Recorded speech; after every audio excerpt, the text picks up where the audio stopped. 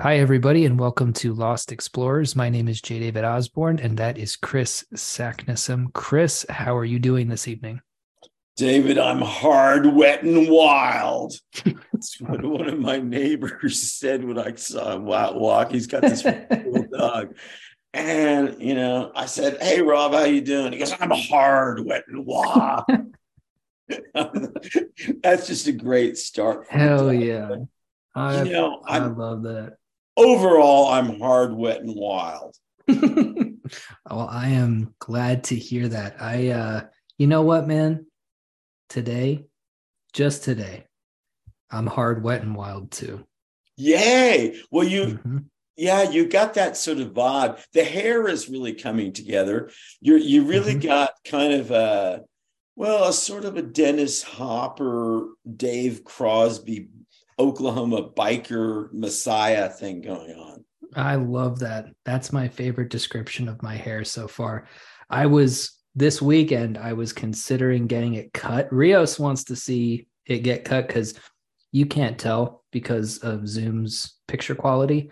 But this right here is about half gray. So this is salt and pepper now. Oh So wow. Rios wants me to We'll get do my hair cut. 36 more Christmas. Only 36 more Christmases. That's right. Oh, oh. Yep, you got that right. But she wants to see where the gray is coming in. But I like the hair now too. It got past its awkward phase, and now I feel like it's a part of my identity. Well, question. You know that screenshot I took of you and Gustavo last time. I sent that on to my mom because she's fans of you and family, and Mhm. it really is. I mean, he's got that pre-Raphaelite sort of cherub He beauty. does, yeah. Mhm.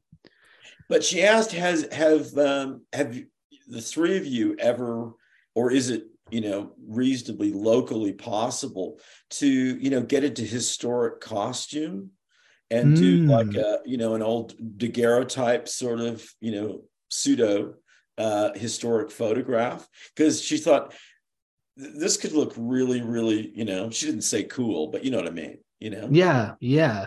I think that's a really cool idea. I think that I could convince them to do that, especially if it's a multiple cost. So what I'm thinking is old-timey daguerreotype, and then we have, the Jetsons space age 80s laser type background, and then we have prehistoric where I'm dressed up like Fred Flintstone and Gus has a little bone in his hair. If we yeah. do a series of themed shots, I think I could sell that. Yeah, oh, absolutely. I think that would be so. And your choice of what, as starting points, those are also relevant to the American sort of highway lore and the, Mm-hmm. the mythology that we've been talking about. I think you'd be fantastic. I think so too. I think so too. I A family in time. a family in time. I learned a cool term that I wanted to relate to you at the top of the show. It's from the Japanese, and it is called, this is a way to describe a type of person, a feelings yakuza. Now, Wow.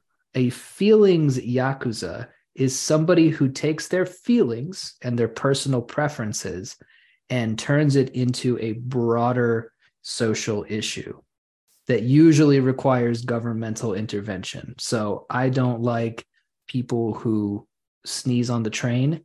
So the government needs to make a law to make sure that nobody ever sneezes on the train. Or I really hate the films of Wes Anderson.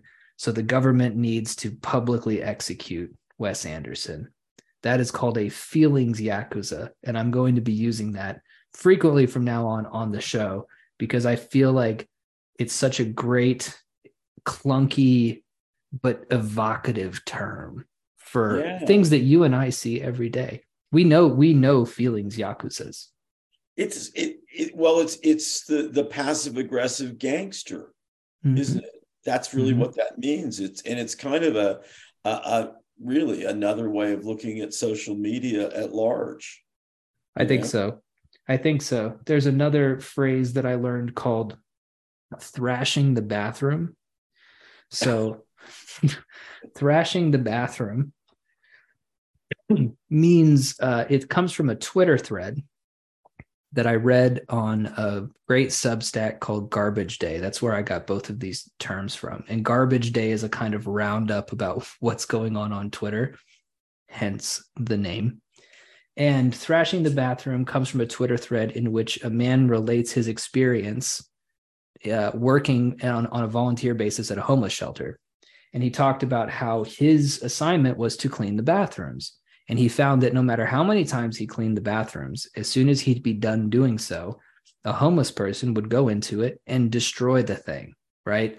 Make a huge mess. And he eventually went to his supervisor and said, look, this is what I signed up for. I get it. That's fine. But why do they keep destroying it as soon as I clean it? And the supervisor said, because it gives them a sense of control. There's nothing else in their lives that's in their control. So this destruction behind closed doors in a confined space gives them a feeling that they're in charge of something.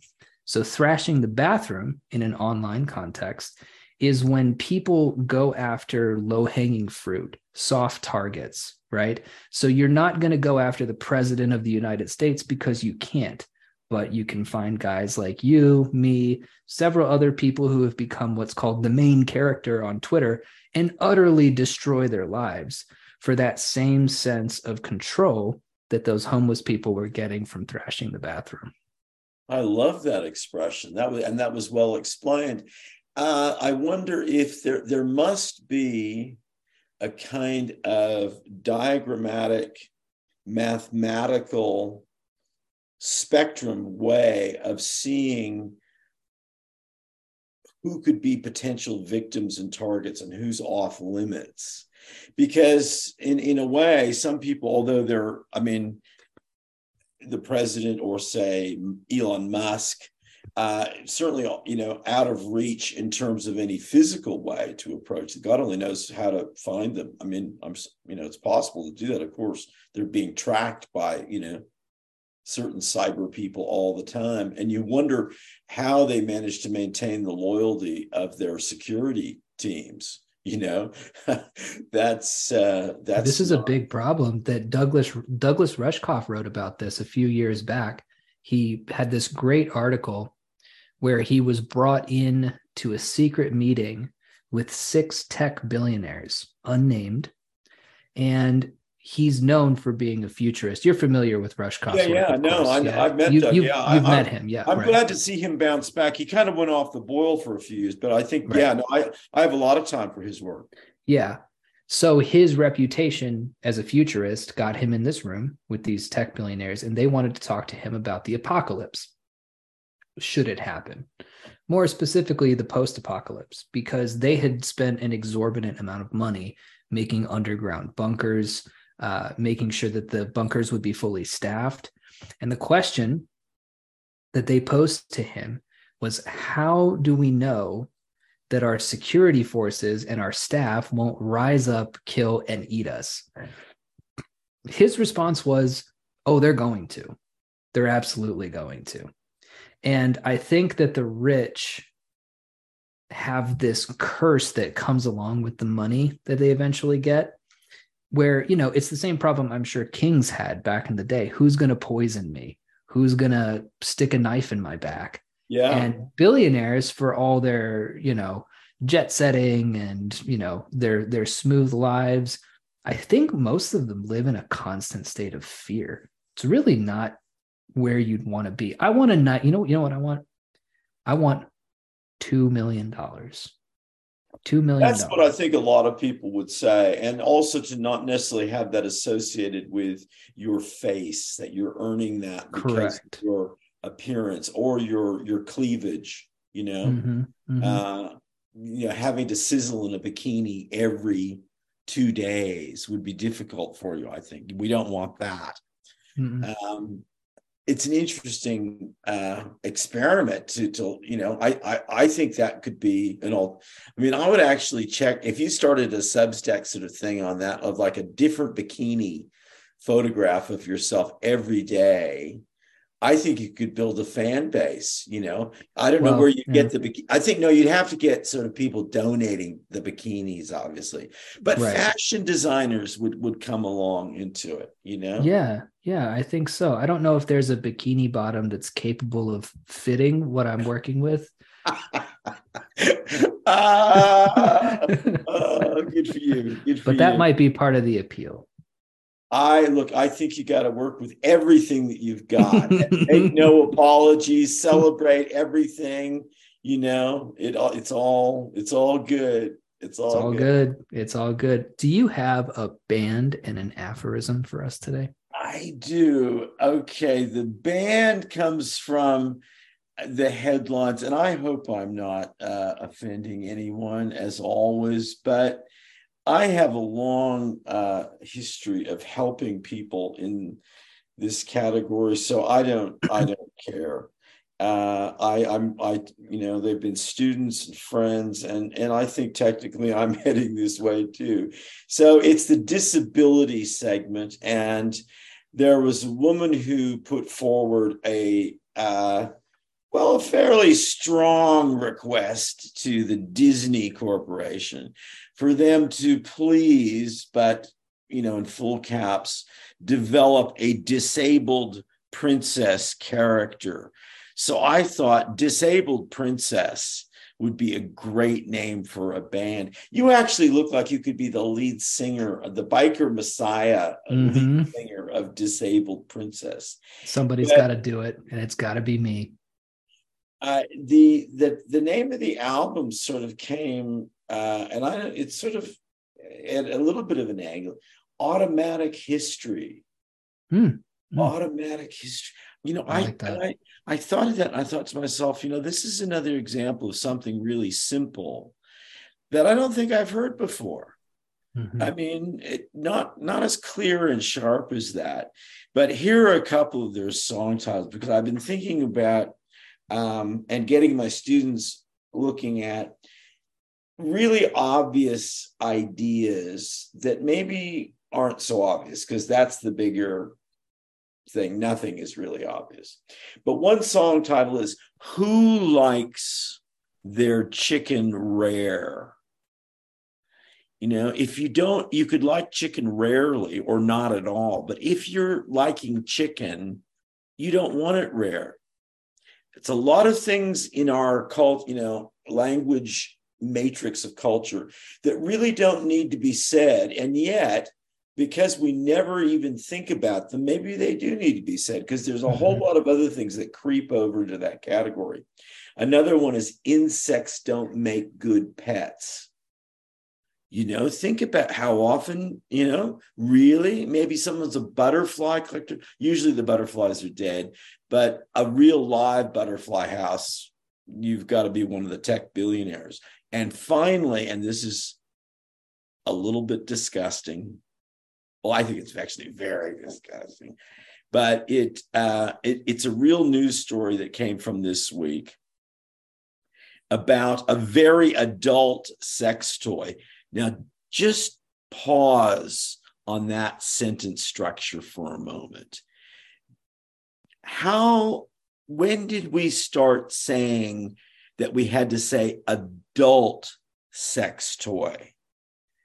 I mean, whoa. Did we really need to say that? I would have thought sex toy would have got adult in there, kind of, but because of the nature of this, it is for those predisposed to larger insertions. It is a whopping, gigantic butt plug dildo shaped precisely anatomically like a baby. And the instructions further say that when rectally, it's just completely bizarre, but when inserted feet first, and I apologize to listeners for too much detail, but that's the kind of story this is. When inserted feet first, the head will appear as if crowning at birth. So this is a very perverse group. Disabled Princess, they're, I think, a really good straight up down and dirty bar band, but they have some real wit and satire in their songs, and they're all about just messing with people's heads. I have questions about what. So, first of all, by the time you've gotten to the point where you can insert a replica of an infant in your rectum, I have a very practical question. And it is funny. It is funny, but I've wondered about this, and I don't want anybody to get mad at me about this. Do you have to wear a diaper at that point? Do you have sphincter constriction ability at that point? Are you able to hold it, so to speak? That's either way too forensic or way too practical a consideration for me to deal with. Yeah. I admire your just your engineering curiosity in that. I just want to know if one of our listeners who, for whatever reason, knows this wants to email me. I won't ask any questions about why you know this, but I am curious. So why is it supposed to simulate a birth? Is this a fetish that people have, like who giving birth to something out of your ass? Is this, sometimes people talk about nuclear war in negative terms.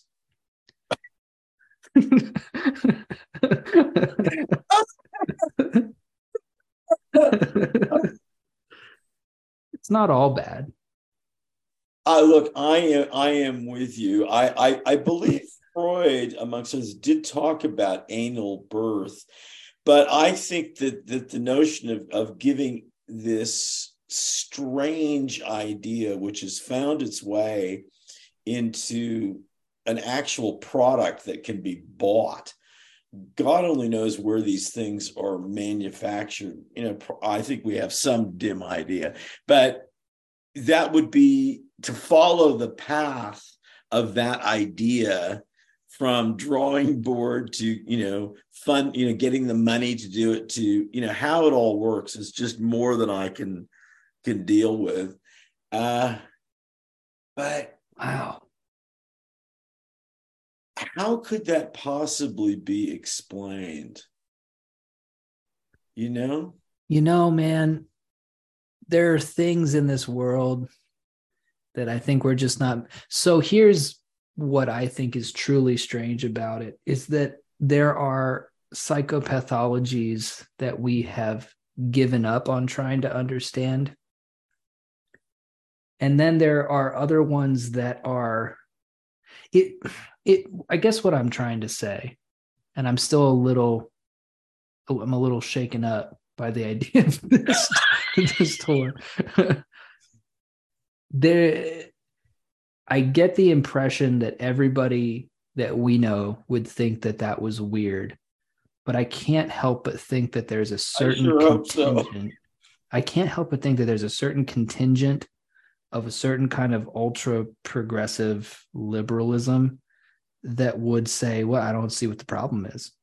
What are you sex negative? And I'm like, I don't think this is sex. I think this is something else.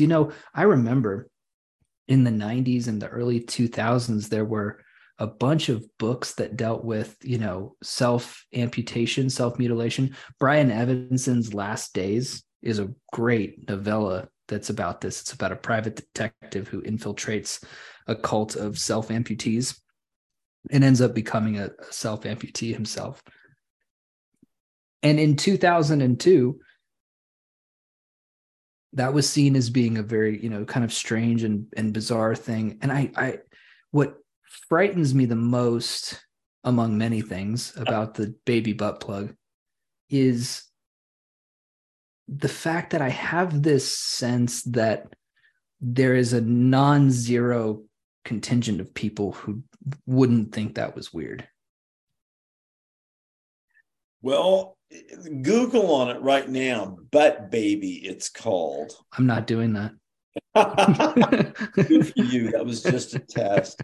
Look, I think it would be a bold person who, in any sort of public setting, would say this is just a fun novelty, and everyone's adults here, and what's the harm? And I think it would just it would have to be over the edge.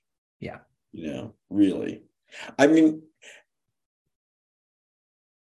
well, yeah, I just don't think that there's any way that someone would feel comfortable speaking on behalf of Butt Baby in public.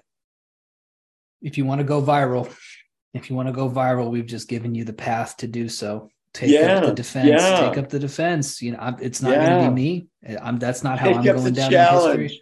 But take up the challenge. The TikTok challenge. Yeah, TikTok challenge, anal birth. I love Butt Baby. I love to see the head crowning out of a rectum. Oh, God. Well, wow. This is unfortunately, I'm sorry to have brought everything down to, truly base level, but there you go. But I'll bounce back with a little bit of a twist on it in the aphorism, because I think, as we're amateur anthropologists, and we're concerned and curious about the strange vectors of behavior of our time, as we should be. So this gets to a little bit more of that, or the same issue from a different angle. And I've phrased it as an assertion, but it could easily be a question too. It's easier to explain pornography than it is the popularity of horror. And I think, I wanted to throw that past you because you've had more to do with horror as a genre.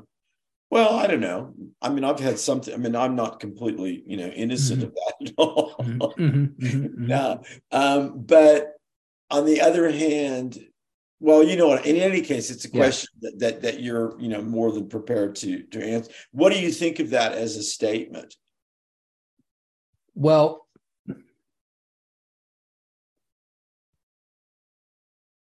yeah, it's true. What I would say, it is interesting. It's something that I haven't thought of before, and it gets my gears turning. Pornography depicts the sort of the original dirty act,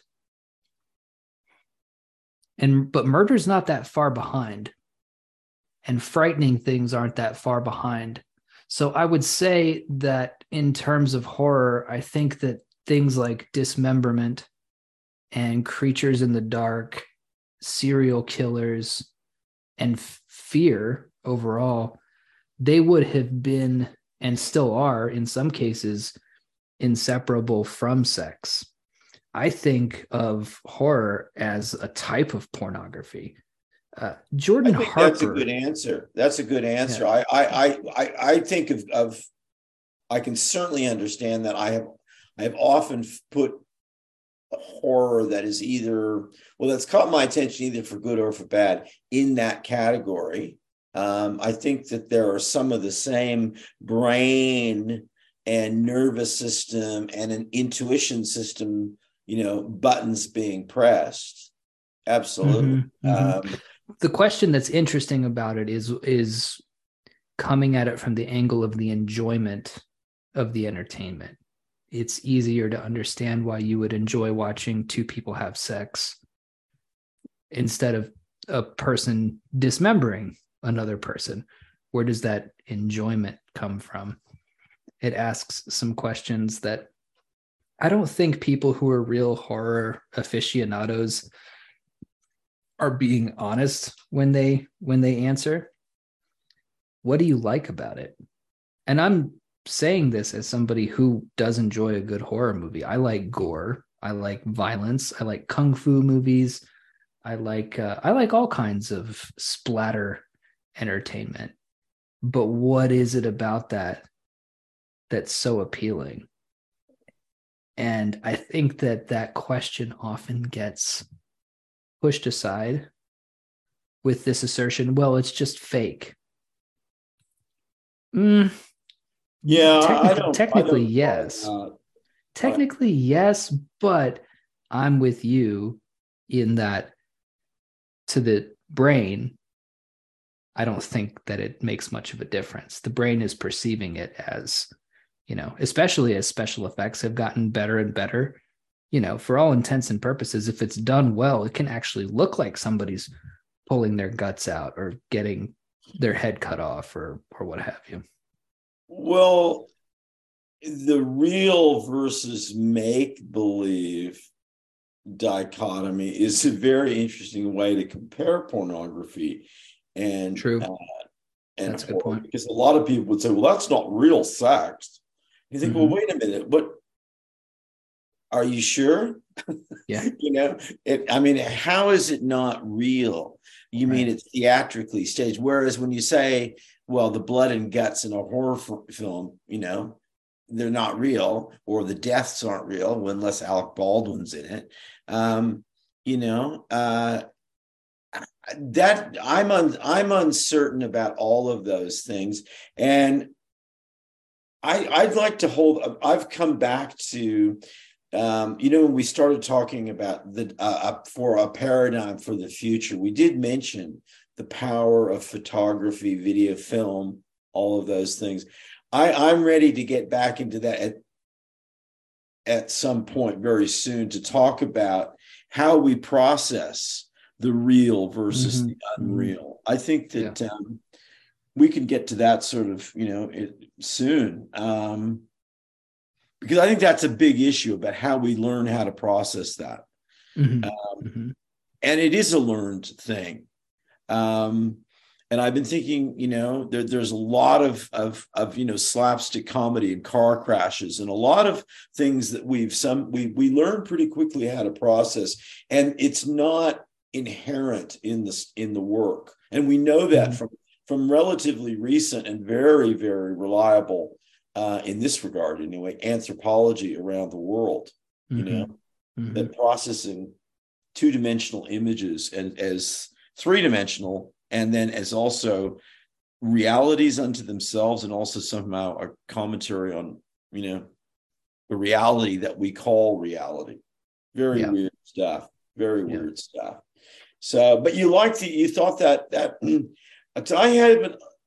I think the reason why that grabbed me was that I have asked people who are real aficionados of horror, and in some cases, people who are, publishing and editing in the field. And I've never felt really satisfied with, because a lot of the argument back is a functionalist one of, well, you're containing the problem. You're creating an imaginary little snow globe where terrible things can happen, which then cathartically eases the anxieties and terrors of these things really happening to you. I don't find that sad. I've heard that argument as well. I think that the imagination and the function of story could have a potential for what you just mentioned to be an element of it, but it is necessary but insufficient to stop at that point. Because at some point, if we're talking real honesty, it's that you find a kind of beauty in blood, gore, and death. And there's something pretty about it. The same way there's something pretty about a flower or a beautiful woman or what have you. And I think that people shy away from that because they understandably don't want to be looked at as a psychopath. But I think that it's simply the best. Look, we're all revolted by the baby butt plug, right? We're not freaks here, but we're also human beings. And I think that the container thing makes a lot of sense to me as one part of it. But I think the other part, you got to be honest, we like seeing fucked up shit. Yeah, well, that's a huge umbrella to open because a lot of things fall into that category. Yeah. And Right. tonally, they could be very, very different. I mean, I love the story just this, but I don't want to let this whole subject slip away. But there was a story about this family who had adopted or taken in what they thought was a Nepalese or Tibetan Mastiff, which are enormous dogs. They don't look anything like my Mastiffs. They're long-haired for starters because they're in Tibet, right? And they're enormous and they're absolutely deadly. Like one male can kill a whole pack of North American wolves and Asian steppe wolves. They're hardcore. But in this case, so they knew they were on to like having a big monster beast creature, but it was more than they bargained for because after 2 years, they learned it was a bear, and now you think of, well, I mean, so the explanation about horror, in a sense, I mean, if we were to look at it, the functionalist thing, the way of, well, you could then do a young parent horror film about the child, and it could be, it's the Exorcist, I suppose, or the Omen, or that's. But I've never bought that, really. I just don't, somehow that doesn't, I think we're still in search of what, and I think that's maybe what the power of it is that we really don't want to say too clearly what it is that attracts us to horror, I think you're right. Yeah, I think you're right. And I think that within that reticence to be honest about what it is that you like about a given thing, you can find a whole swarm of cultural anxieties that explain a lot of stuff.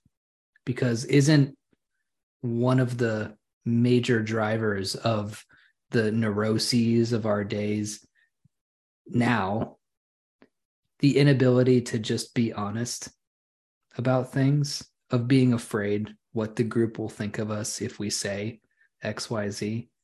I've noticed it in a lot of my friends. Just, the going along to get along thing has just gone out of control to the point where people can't just say, I think that that's weird. Or conversely, I think that's kind of hot. Or I think that does something for me. Watching John Wick slaughter a room full of bad guys with a katana and a Beretta gets my blood pump. I love it. I love the violence. I think violence is cool. I think evil stuff is cool. Yin and yang, right? Doesn't mean I'm an evil person. It's just honesty. Well, yeah. And in another way of saying that, in the old currency would have been common sense, and just a natural acceptance of human nature with a pretty rich complexity, as William Burroughs would say, life in all its rich variety, and it's that's the, I mean, what possible other major lesson has world literature taught us? Right. Whether it's the 1,001 Nights or Chaucer or Don Quixote, on and on and on, Rabelais, Rabelais. I mean, Jesus Christ, you've got just, I can't imagine. Well, postmodernism is too faded as a literary form to put forward that book, Gargantua and Pantagruel, as a kind of, a contemporary version of an historic thing. But if it were presented to a young New York City editor today, I think there might be a stroke, some sort of deep trauma shock at just so politically incorrect, it would just, the pinball machine would tilt. Mm-hmm, mm-hmm. And the ears would bleed. Mm-hmm. I like that. The pinball machine will tilt and the ears will bleed. Yeah. That is kind of cool. Wow. Well, all right. Your imaginative challenge. Yes. Okay. Now, for listeners, occasionally David is tasked with performing a response in visual terms, because he does have some drawing ability, and it's an important part of the whole imaginative challenge method of engaging language and all our senses, but certainly visual symbolic sense, because that's where a lot of the human brain is really operating on.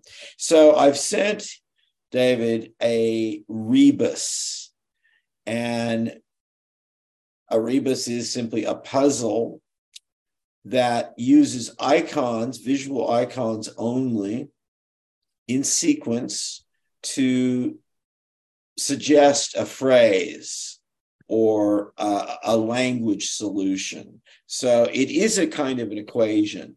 And that's very interesting, because oftentimes visual symbols are not equations in language. And when we try to make them that way, there's all hell breaks loose, because we may not know the history of the symbol. We may not be sort of working on that correct level at all.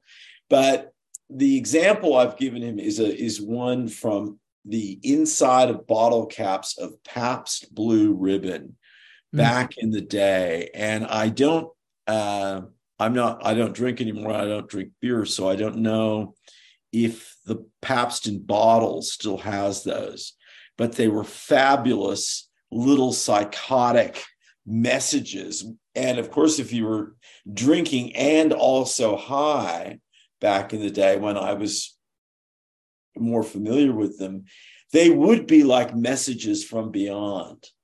So David has been given a rebus example.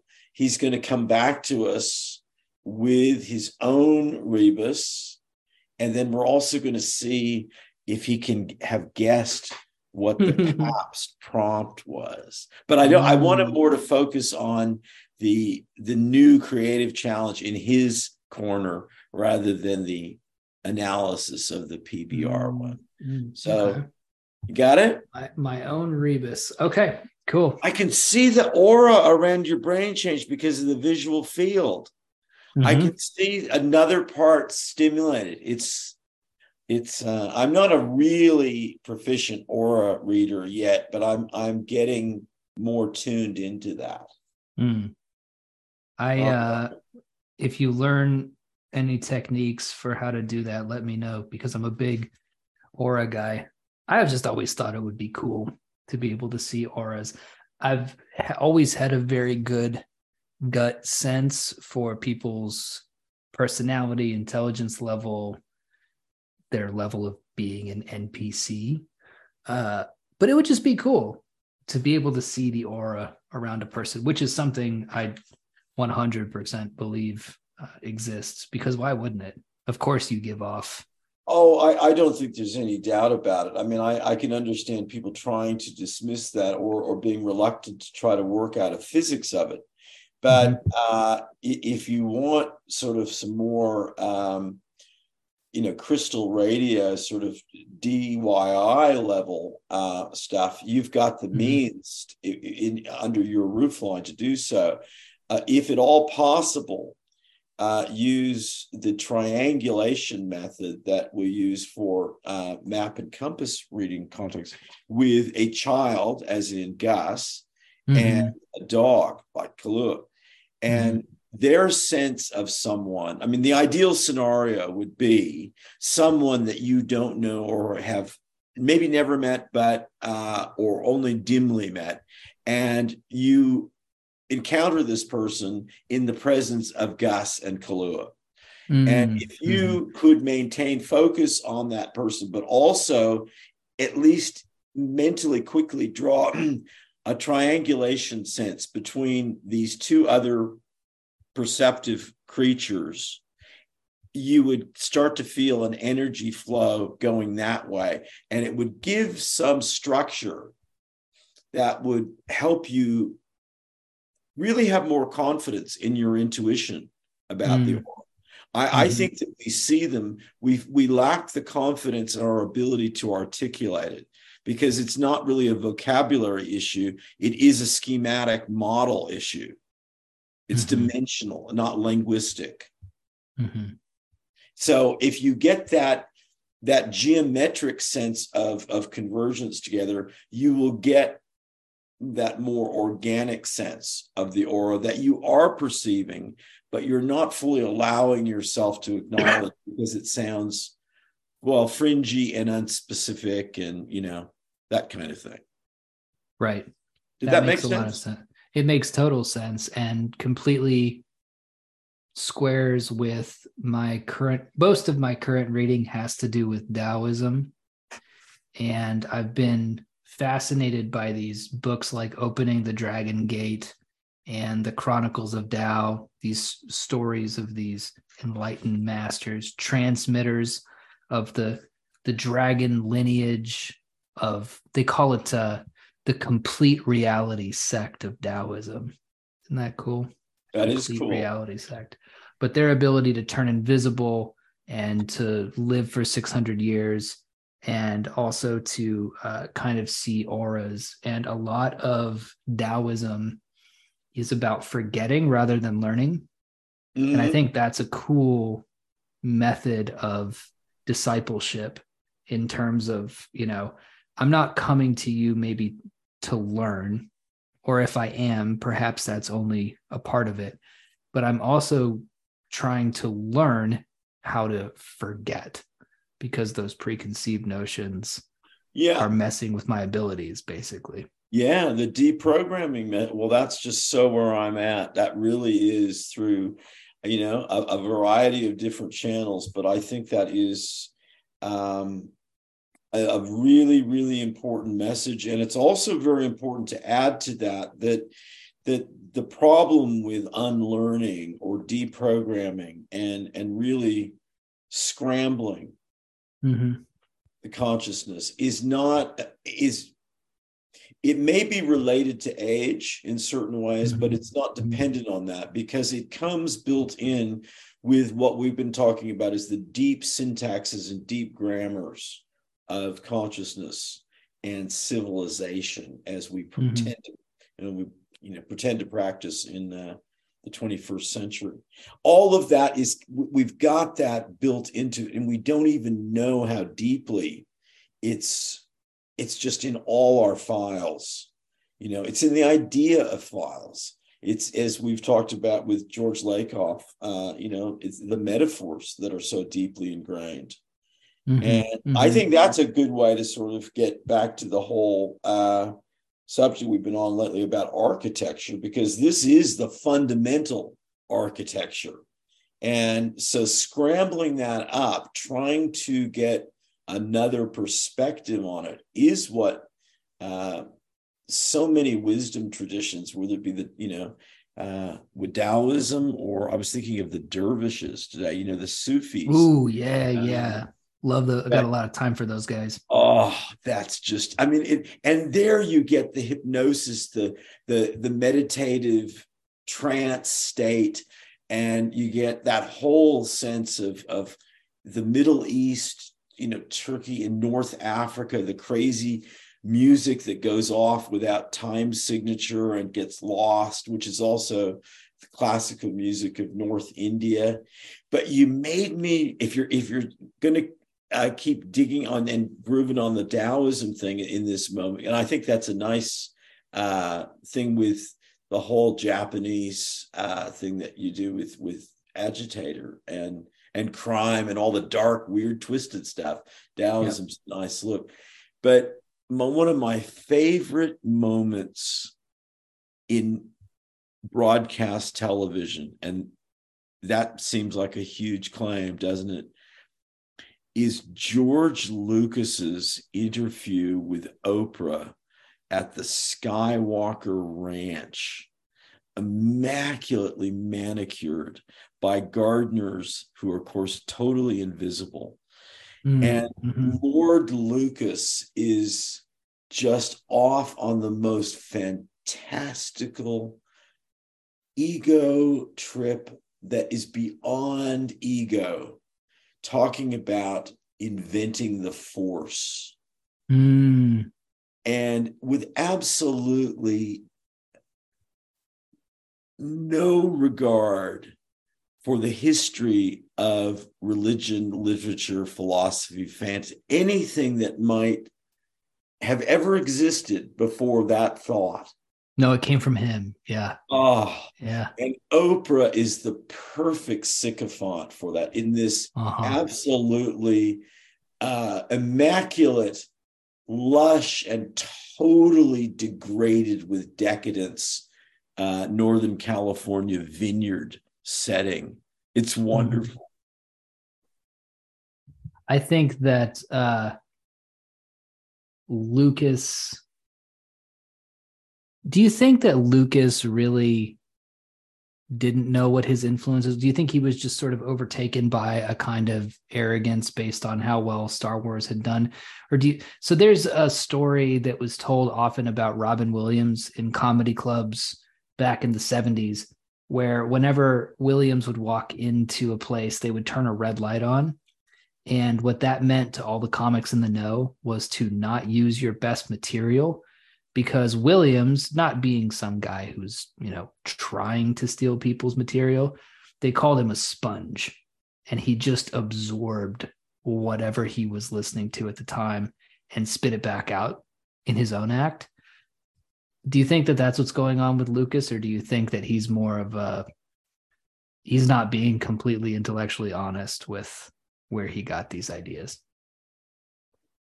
Okay, well, I think Lucas is a very different mentality and character than Williams. My sense of Robin Williams, at least up until very near the end, I think if you go back and look at his early stuff, yes, he's talented. I get that. And talented. There was still a kind of this old cheesy vaudeville sense of what defined talent. Talent show level of talent. But he seems just certifiably nuts to me. I mean, he seems like obviously someone who would be enormously difficult to deal with. The cocaine and alcohol problems almost go without saying, just to calm down the manic energy. And I think he just got so hyped up and wound up, and he was kind of one of, in a lucky position to be allowed to do that on things like The Tonight Show. And I don't know. So in some ways, the similarity between Lucas and Williams is they were both enormously successful, particularly Lucas, with it, in my view, not that much talent. I don't think Lucas really is that smart, and I don't think he's a very deep student of culture. I think what he makes movies about is really pulp culture, and I think he might be pretty well regarded in that way. I think the better analog for him is Stephen King. And although I think Stephen King does know his, I think I put him on a very different level in terms of, on many different levels, but nevertheless, there are some similarities. And I don't know how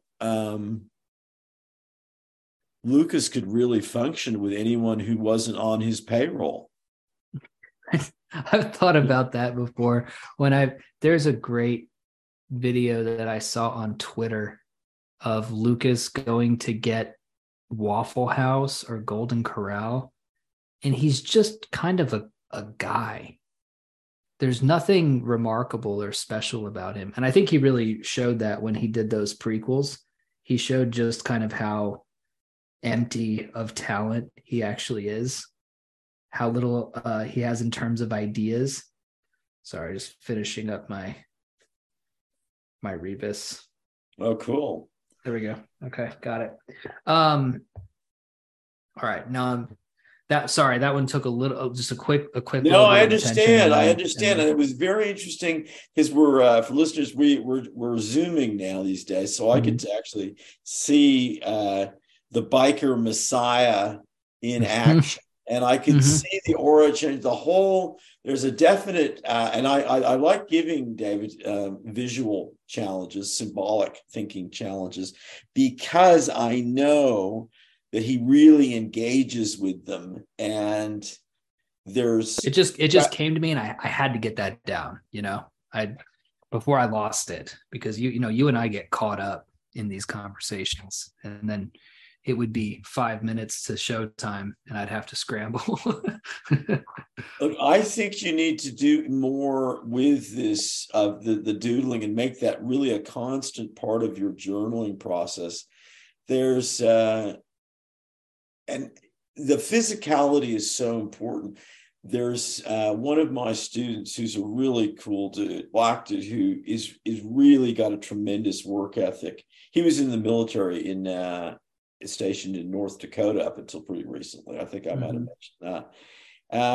But I've got him really aware now that when the thinking really starts is when he's talking with his hands. He's using his hands. Because I said to him, you've got to tell. The moment you're not using your hand, you're uncertain, and you're in resistance to the energy flow of the thought process. The moment the hands start working in any way, you can see the aura change. And I think you've got a natural draw to drawing, to physicality in that sort of way. And you'll start, if that just becomes just, almost second nature. And also too, there are some great notepads and beautiful, quality things, and, like great pencils and shit, Staedtler. Yeah. Ooh, what is that one? Oh, it's Mars Lumograph. Dude, let me show you my analog notebook, since we're doing notebook porn right now. Sorry, listeners, you can't see this, but I have to show Chris. Look at this. It's hard to. Ooh. This comes from Germany, and this is called Analog C, SEA, and it is only available through the mail. They have no online presence whatsoever. I found one of these in a bookstore downtown here in Edmond, Oklahoma, because the bookseller there had developed a relationship with them. But it feels, unfortunately, I don't actually feel it through the screen. Yeah, that was beautiful. See, it's sensual, and what you need, like, this is what I would recommend. Have a look at this. Ooh, talk about sensual. I love that aqua color too. Oh man, it's beautiful. And it's a Rotring 800, and they're honestly not that expensive. To me, it's a pure magic thing. And if you have a notebook like that, you need to have a magic pen. You mentioned the doodling, and we were talking earlier about unlearning. And I have been doing a lot of work to unlearn some negative things that have infected my personality because of my relationship with my father. And I did a lot of deep work on this. And the whole reason I think that I got into writing the way that I did was because Dad wanted to be a novelist. And so he was I've never known that. Yeah, he was a very shut off man, and he would always be reading paperback novels and never wanted to talk to me, never wanted to play with me. So I would go out into the garage and I would look at these books because I wanted to see what was so fascinating about these things that he would prefer to spend his time with them rather than me. And when we had our home PC, I would often open it up to play games, pinball, whatever. This is 1998 or whatever. And he would have his novel open in Word, and I would start fixing the words. I would start changing it. I would start saying, that's not right. That's not the way those lines should go. So this is my Batman origin story about why the way I am the way I am. But the other thing that he would always do is doodle on napkins and what have you. And to give the man his credit, he was a talented cartoon. He could have been a cartoonist. He would draw very not lifelike, but sort of Doonesbury-esque characters, right? Bloom County style. Right. And so in my process of both understanding these kind of psychological hangups that have led to a lot of great things in my life, really. I mean, I'm happy that I'm a writer and I've met people like you and that I've been able to create things that I'm proud of. But drawing is the next step for me, right? Because there's a fear, man. There's a fear about becoming your dad, especially when you had the kind of relationship that my dad and I had. Very contentious, very combative, very icy, cold, when it wasn't fiery and hot. So that's the next stone that I'm looking to turn over in my own brain. Well, it's interesting the way you unraveled that, because I think it's very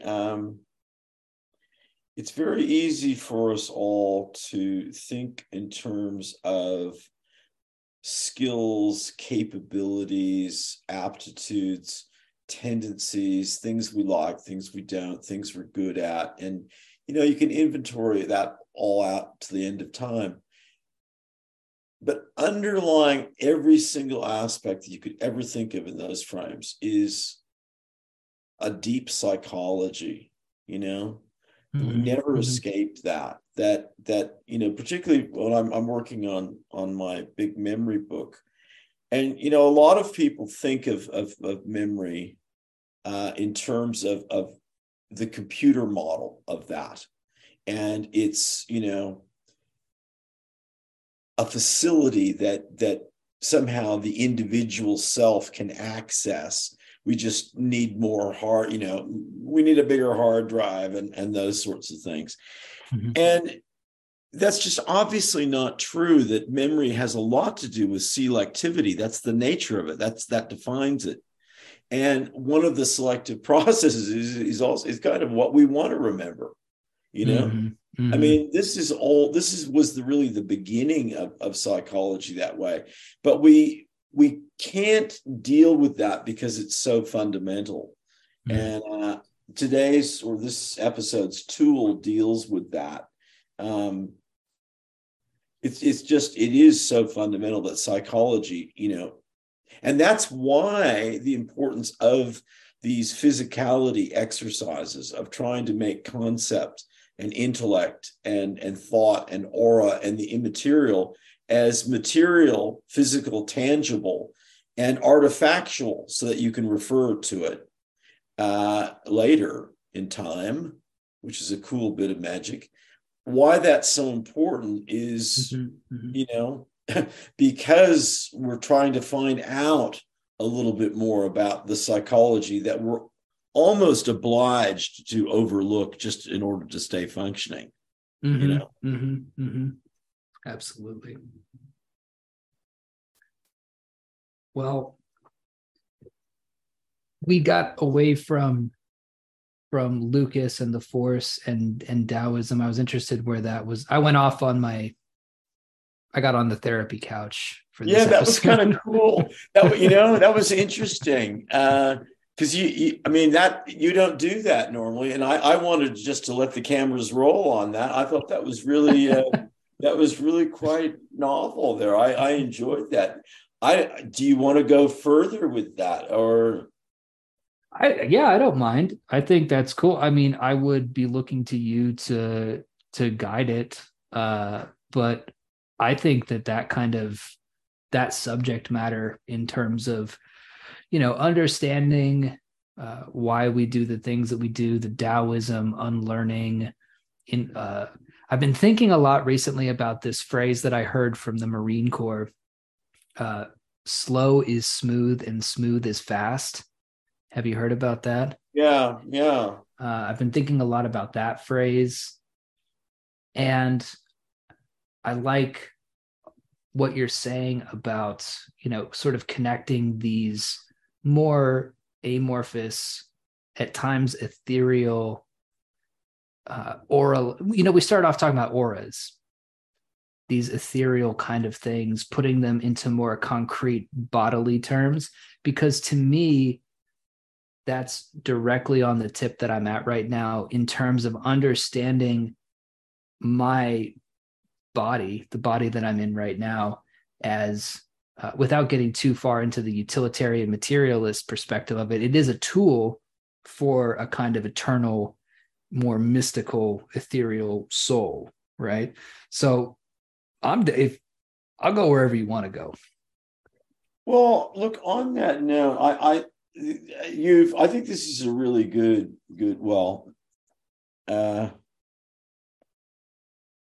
and we could double back to architecture really at any time, because everything falls within the frame of architecture. But let me read this part. This is kind of it's going to fit in somewhere into the memory book, but I was writing this today. Could the question be phrased this way?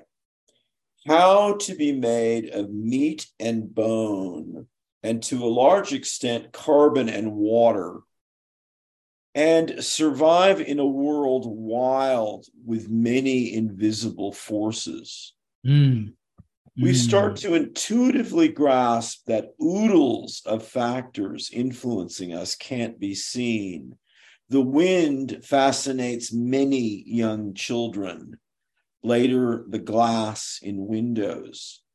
But gradually we come to understand with no little confusion that there are flat out many things in the world, in other words, what of existence we can perceive and participate in, that are elementally immaterial. The terms imaginary or socially constructed, they don't make things any clearer.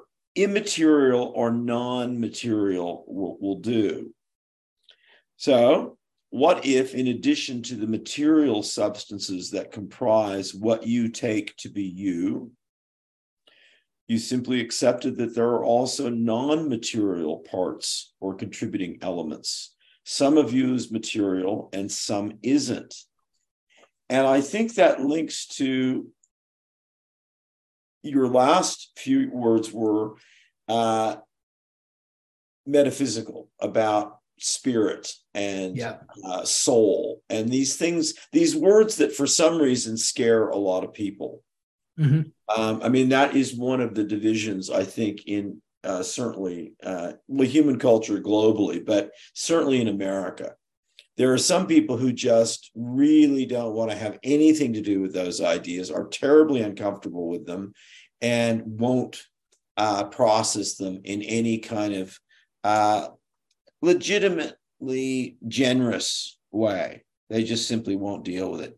And then there are other people who I think, I'm not sure if they're really analytically accepting it in any way at all. They appear to be really grooving on it, but maybe they're just nuts. There is that group. But if we said instead that replace immaterial and material for that dichotomy, that opposition, what if it's simply known and unknown, or knowable and currently unknown? We just look at it the way an AI would, or an aerial view of it.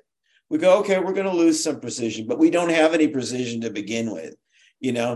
We put a factored frame around it as this is the set of unknown things, and it's neutral. We're not afraid of it, and we're not worshiping at some sort of mystic thing. I mean, I'm quite happy being mystical. I really am, but I want this type of thinking to not fall into that necessary frame or Venn diagram, because I don't think it has to. I think it all it means is, well, one other way to say it is, at this moment in time, our science is still incomplete. That's not a controversial remark, really. But it just take that psychological tone out of it. And it also gives us another way to think about the aura idea, for instance. There are other capabilities too. But of course, you can perceive the aura. Understanding how you do that is another matter. But I dare say that's true of an enormous part of our existences and capacities for perception. I just went to an eye specialist today.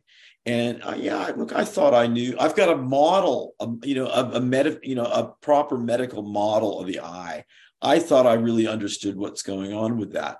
Well, no, because I'm not an eye specialist. There's a lot of stuff I don't understand. I think the powers of sense in terms of smell and taste are absolutely so physical and visceral and overwhelming and hypnotic that we have no way to process how we do that, and pheromones and all of that. All of those things are potentially very physically knowable, maybe measurable, maybe describable in completely traditional physics and chemistry terms. We just can't do all of that yet. And we can't put all of that together in some way. So it's completely bizarre to me that we throw out any of these things. And I was to go back to one of our heroes, Rupert Sheldrake, and I'm in the process of drafting him an invitation. I really hope he can come on a show, because we've spent time talking about it. But why his interest in extrasensory perception has been so ridiculed. I mean, why the vitriol? What are people so frightened of in all this? Yes. And I just don't think this is, if you really look at what metaphysics and metaphysical mean, just on a very flat, neutral way, it's not some grand, spooky, supernatural, paranormal freak out thing. All it means is more than physics, more than what we know. Right. Right. Unknown. So there's a lot. There is a lot that I would like to say about that. First of all, I think that we are touching on one of the most important skills that you can have right now in an age of deep fakes and AI. We are moving into an era of radical uncertainty. So if you have a finely tuned, honed sense of the known and the unknown, it can serve you really well, because it allows you to hold concepts loosely and not look towards what you can prove with your own eyes to distinguish between what is quote unquote reality or unreality. So I think that is that's the first thing that I think of. To sort of dial it back to the opposite end of the spectrum, people who are overly reliant on what they're able to quantify and see as the basis for all reality have to know at a certain point that they're leaving out a huge amount of phenomena that is completely unexplainable. The simplest example that I like to use is telephone telepathy, because everybody's had it. Everybody has had the experience of thinking of a person and then receiving a phone call from them within 5 minutes. That, if you take a second to think about that, that makes no sense whatsoever, especially if it's not somebody who you've talked to recently. I think that artists in particular who don't have a good grasp on acceptance and integration of the unknown are not worth their salt and aren't real artists. I think they might be good typists. Maybe they're good at relating stories that they've heard in other places, but they have no real sense of the imaginal. And finally, I think that having this understanding of the known and unknown seems to me to be a requirement, and for a long time was a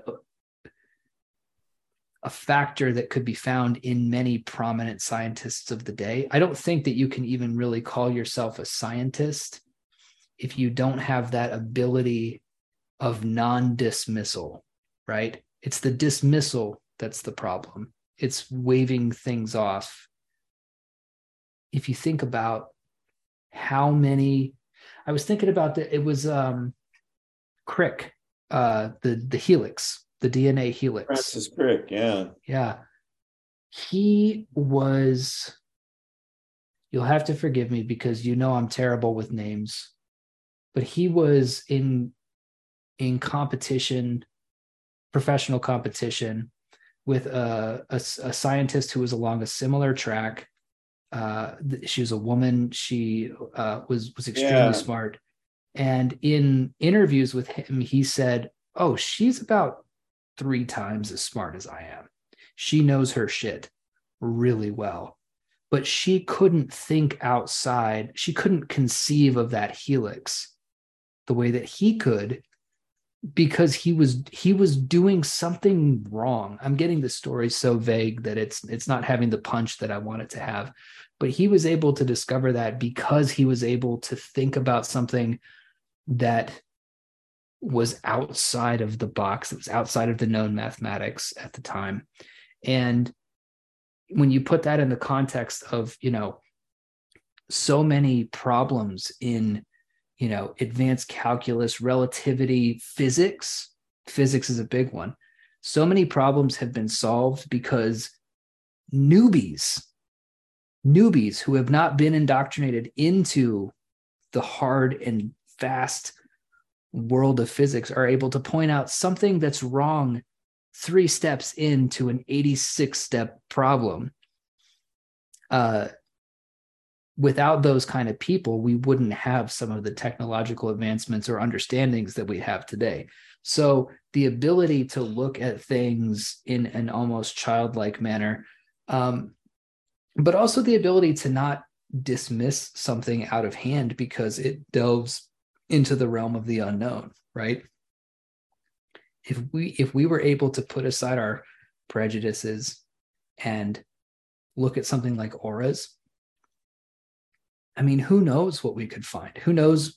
That could potentially be a revolution in human psychology, figuring out auras. Because if you figure it out, maybe you can manipulate it. Maybe a psychologist could simply have a color-coded map of how well they're doing with their particular patient, right? But I think that DNA helix, when I heard that story,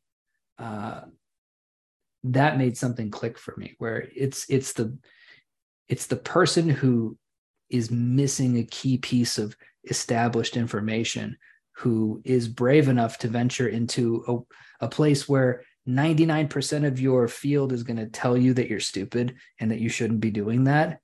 That's where every major advancement comes from.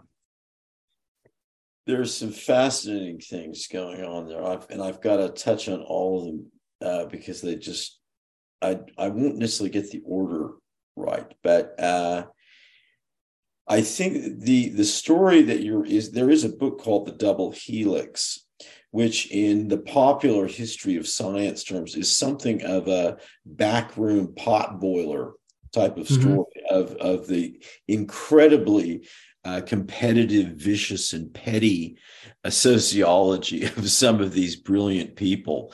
And there are many, many analogs in the history of science, and there are some exciting things. And as it turned out, I believe I'm right in that the as much as the book got attention and the story behind it, the backstory, the suppressed backstory, that people kept finding out that there was more and more backbiting, backstabbing, and just real, jealousy and competitiveness that even was talked about. So they're really, this, every group has that. I mean, I certainly think artists are have a lot of that.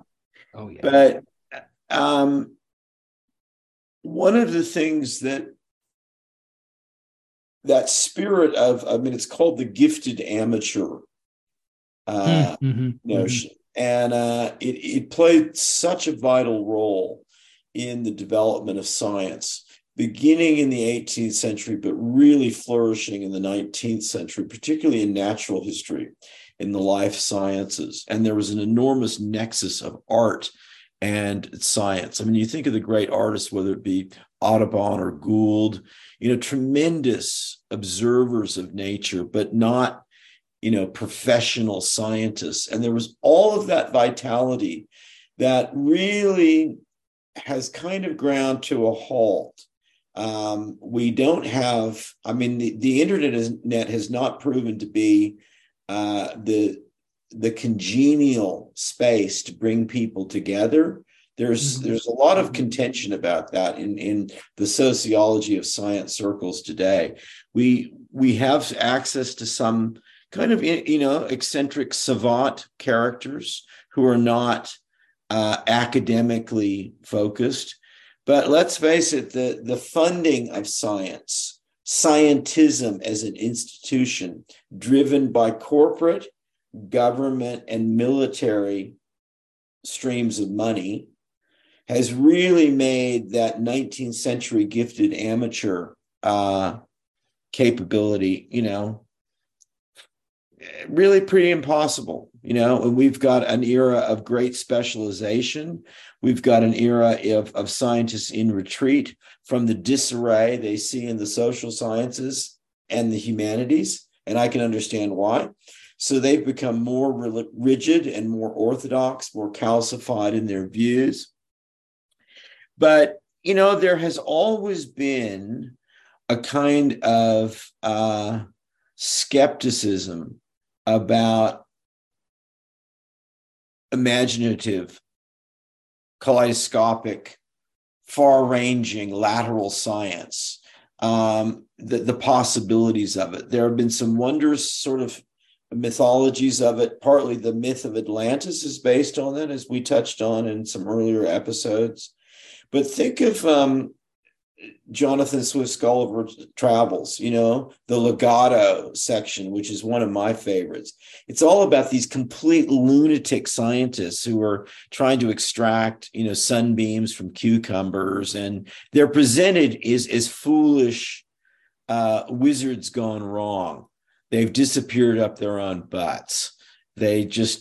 And whether Swift intended to be so biting in his satire, that's, open for speculation. I think he had a very conservative view then. So it's not as if Rupert Sheldrake and the CIA and the Russian Cold War military until investigating, psychic phenomena and psychic warfare and all that stuff. I mean, to us, we think that was really cool. And it was applied to some grim, end goals. But all of that, represents some interesting speculation and possibilities of experimentation that if we had like Bezos's money or Musk's money, that's what we'd be investing in, right? A weird foundation. 100%. Auras, UFOs, Bigfoot, ghosts, psi phenomena, telekinesis. Yeah. I mean, all of it, man. Yeah. Wouldn't it be fabulous to be able to, vet the most stable, really mentally capable people, as eccentric and far out as they might be, nonetheless, people who were still on the spectrum of sanity as opposed to complete loons, and to be able to really fund them and challenge them to try to put their interests and fields of study on some more, I was going to say stable platform, but I think we'd be more open-ended and just say, no, look, just do what you need to do and contribute to the great mosaic of strangeness. Mm-hmm. Mm-hmm. I think that if I had, oh man, if I had just an unlimited amount of money within reason, without hurting anybody, I'd want to look into time travel. I think I'd get into time travel pretty heavy. I think that would be a fantastic thing. And I think that, I mean, imagine just a real serious commitment to that with a complete open mind, open heart, and just energy and unlimited funding. You could, at the end of it, I think, come up with at minimum something just beautiful from an artistic point of view. You know, Alfred Jerry, the pataphysics, Ubu Ra. Unfortunately, he died at 29. I can't believe that he was an alcoholic, but a great figure of avant-garde art and theater and writing. He has a beautiful essay about taking time travel very seriously and how to construct a time machine, some technical specifications of what would be needed. And it's absolutely worth reading. You'll dig it. It's very, very, very practical. And he had such a good mind, but he was so strange. And, just the kind of person we'd want to, but pataphysics is kind of that idea lives on after him. And that's what we could, a Lost Explorers version of that. Yeah, I think that, pataphysics seems to be a Fortean version of science. Yeah. I think I could really, because if it's supposed to be this parody, then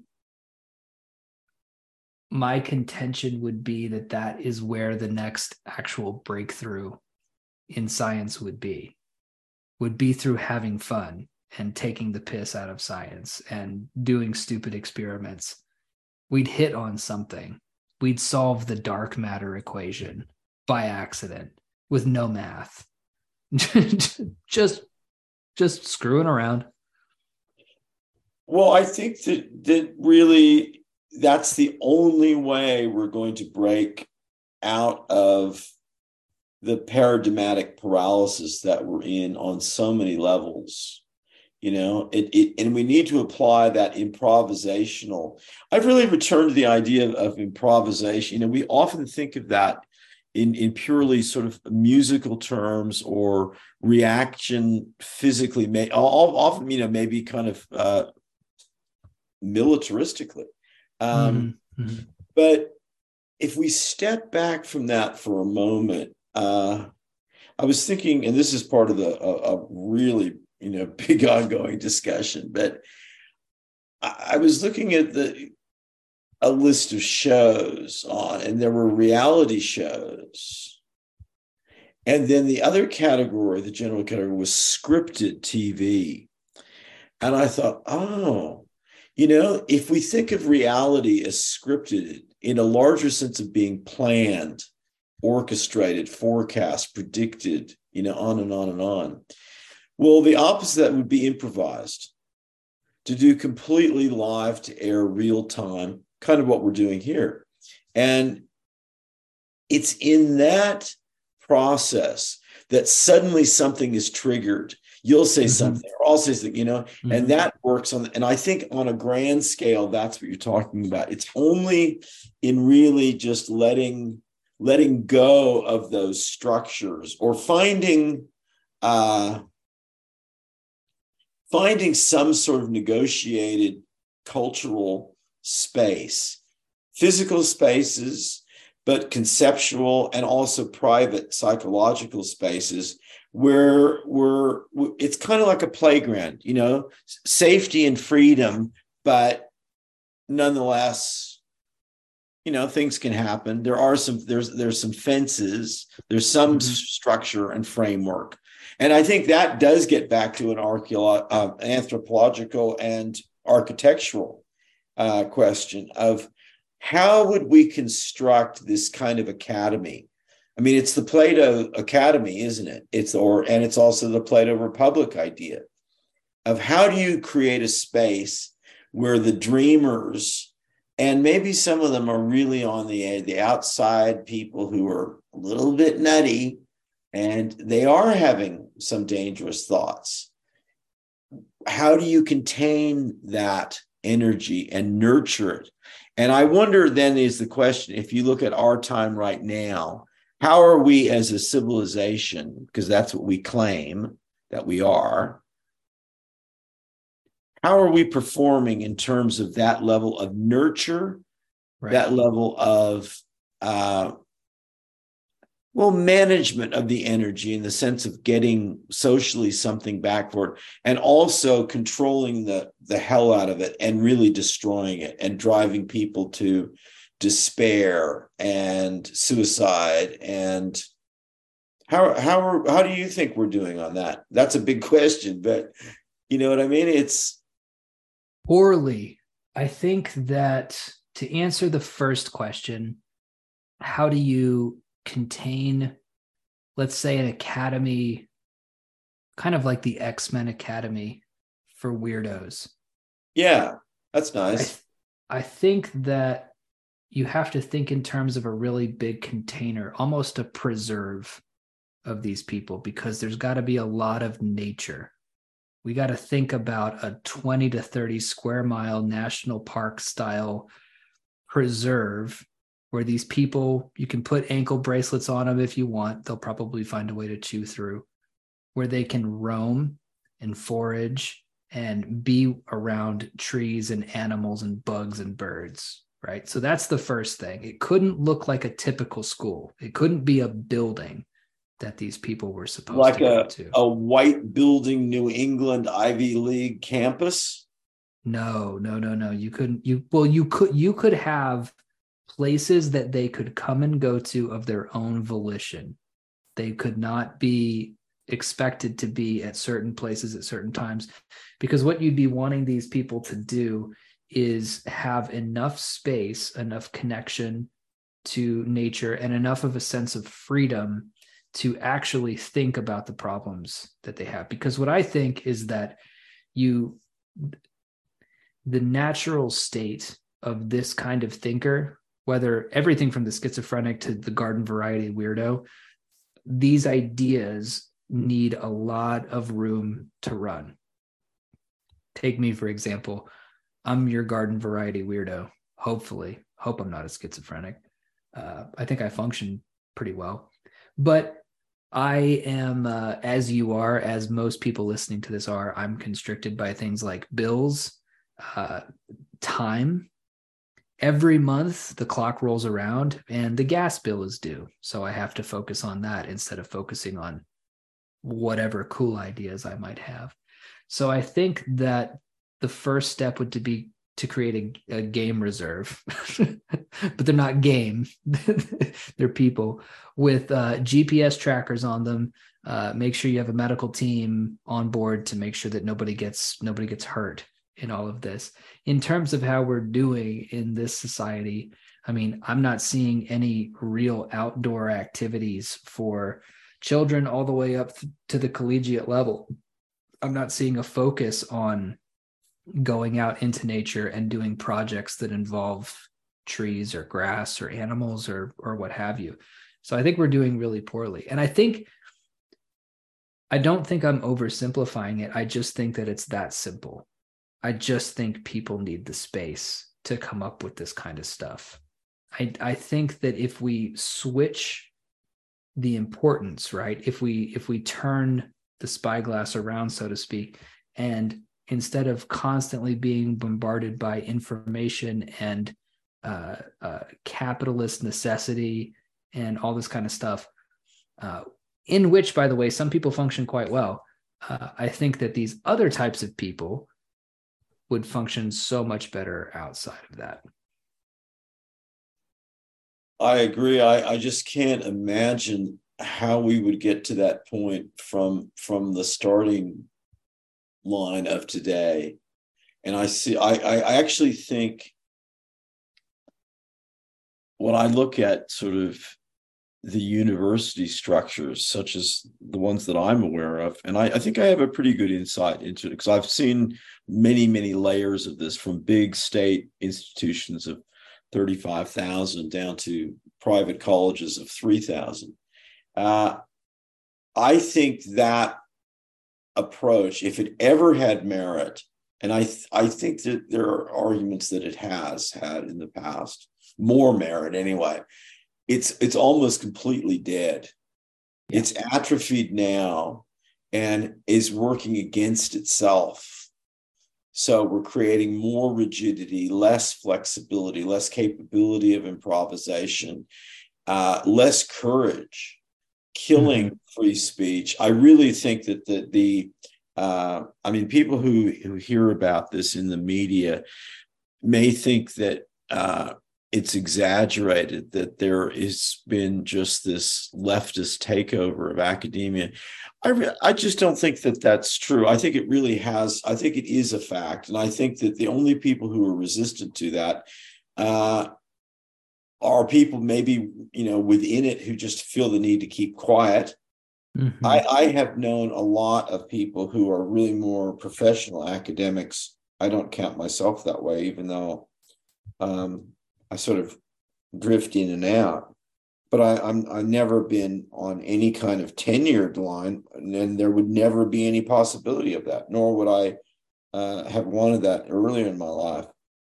But there are people just living in dire fear now of any stepping out of line at all.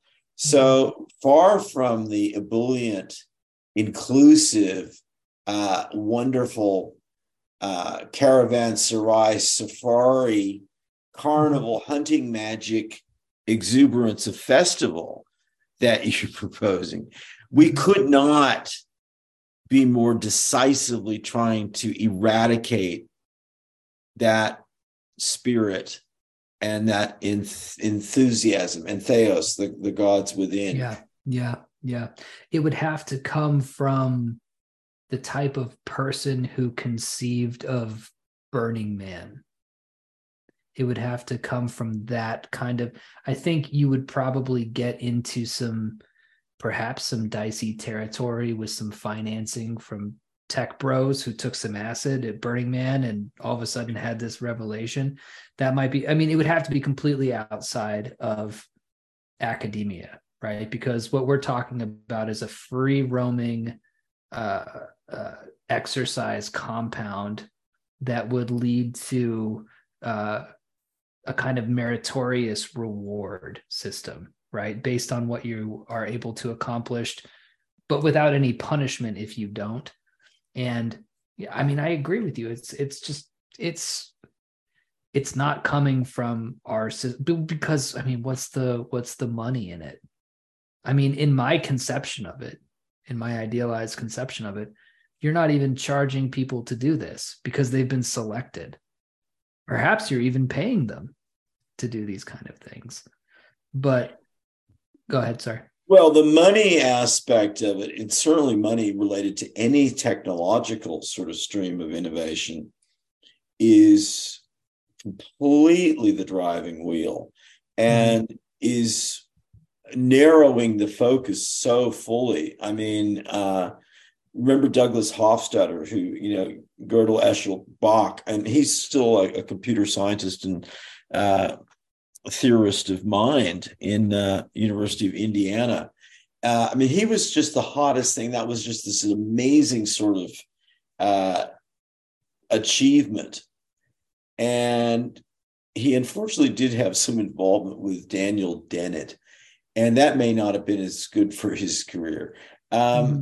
But he went completely off the boil. He didn't have any interest in where artificial intelligence was going in terms of Siri and Alexa and self-driving cars. He wanted to, really talk about the structure of mind and the philosophy of mind. And to arrive at a whole new point of understanding of the, Cartesian dualist problem, and really break through into, kind of Esalen Institute territory. And he might have been, a colleague potentially of Rupert Sheldrake and Terence McKenna, and a whole flowering of humanist possibility. But the money just will completely rule where AI goes. And it's all going to be about functionalism. And we're going to get a very narrow perception of what that whole field of possible endeavor could be. Money's completely running that. Mm-hmm. And maybe, you could say, well, of course, money's running everything. But I think there's nothing like venture capital, where those tributaries and rivers are flowing. Yeah. And they always take kind of the nastiest, practical bent, the cheapest way to get to market with a product, an app, without any regard to the larger consequences and structures of thought that get influenced, Yeah, it's a little dark. It's pretty dark. I really want to know what this rebus is. Did you want to keep going? Because do you mean to say you want me to divulge? Wait. Essentially, the secret code of the example rebus I gave you. I want to tell you about my thought process. Okay. With regard to the rebus, is that cool? Okay, but you have created your own, though, right? Yep, I got one. Okay, let's start with the one you created first. Okay, because that's a good performance of the and we will, for people who, I do like the fact that we're talking about it and people can't in real time see this, but David will make that available when we post. There we go. Here it is. I thought I lost my notebook for a second. I was scared. I love that beautiful notebook. God, and I love the way you handled it and you presented it. There was a real, I don't know if a completely inanimate object could be sentient and appreciated, and to have its aura changed. You did that to it, Yeah. You ready? Yeah, hit me. Well, never mind. I'll show it to you first. Okay. I'll show it to you raw. Okay. There's that.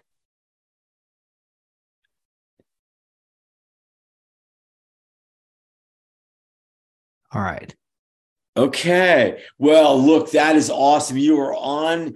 Look, I think we should, what we should take you to the game reserve, give you a really cool Pueblo style caveman space age cabin, and you just have to crank out rebuses. Yeah. I'm down, man. I could be the rebus guy. So yeah. I'll give you a hint, right? You had mentioned postmodernism. And so that I was thinking of a very popular postmodern novel when I wrote this. And there's a bit of titillation here. As you can see, there's a penis. Yes. That has semen coming out of it. Yes. Okay. Yep. So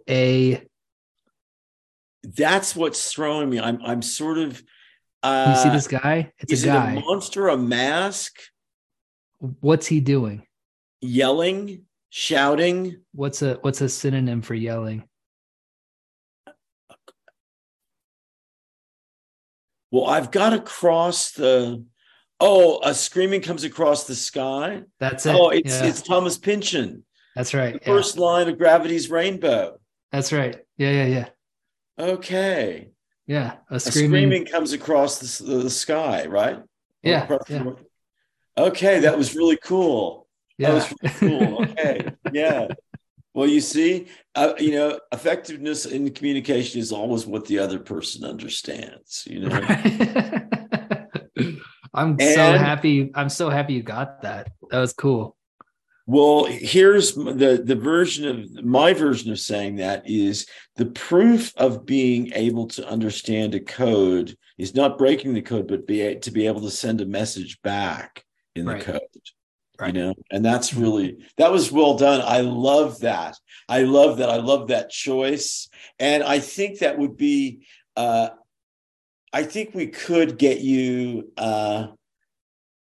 the game preserve, and that would be your gig, and you would be the rebus man, and it could be like game show stuff, and people would be trying to guess, and it would become a religion, and people would be interpreting, and the merchandise aspect would be enormous. So with this rebus, Yes. 172 of PBR, I want to take you through my thought process. Okay, please. Because I don't have it, but I want to take you through my thought process here. So eyes was what I focused on first. So I first thought capitalize, because that looks kind of like it could be some kind of Capitol building. I was really thrown off by how sort of abstract some of these things are. And then with the little guys down here, these two men, I kept thinking, so there's two of them. So I kept thinking geyser. So then I thought, well, capitalize geyser couldn't be it. And then this little guy down here, I have no idea exactly what he's doing, although he does look, the best I could is like he's piloting or driving or something. And driving, drive is what I thought. So what I have, and I don't know how this first symbol relates, but I have organize a geyser drive. Okay, so you got the organ part, because that's really Is it an organ? It's an organ. Yes. Okay. Yes.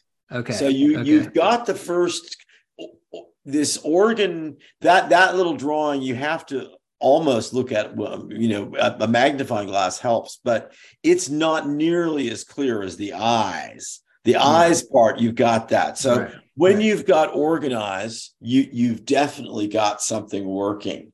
Yeah. Okay, I like it. And the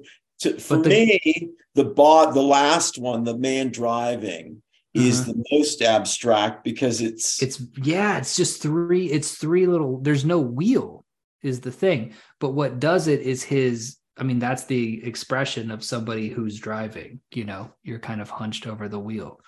But it's like, organize a drive is a thing, but I'm dying to know what these two men plus means, because it's clear organize a geyser drive doesn't make any sense unless this is a phrase that existed before. No, I'll tell you two things. First of all, this is not a famous phrase in any sort of proverb sort of sense. It makes sense when you know what it is, but it's not something you would have heard somewhere else. But the key, because there is this little one icon is repeated, and it's the two guys. Now rethink your perception of what look just at those two figures, which is really one figure repeated. Look at that again without any preconceptions, and rethink what you see that as.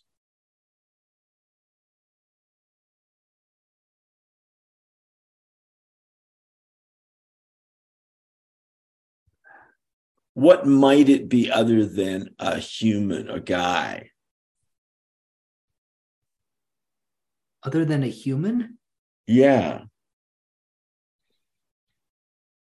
Oh, like a monkey, like an ape. Wait.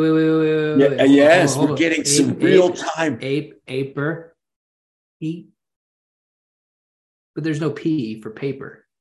No, but a paper. And then where do you go? This is so right. Organize a paper. Is a paper drive a thing? Yeah, or a paper route. Yeah, a paper drive or a paper route. Yeah. Okay. Wow. Organize a paper route is what it is. Yeah. Or a paper Okay. drive. Yeah. Organize a paper drive. Yeah. Because when I think of drive, I think of like a blood drive or, Yeah, like that some kind kind of, of thing. Yeah. You're raising yeah. money.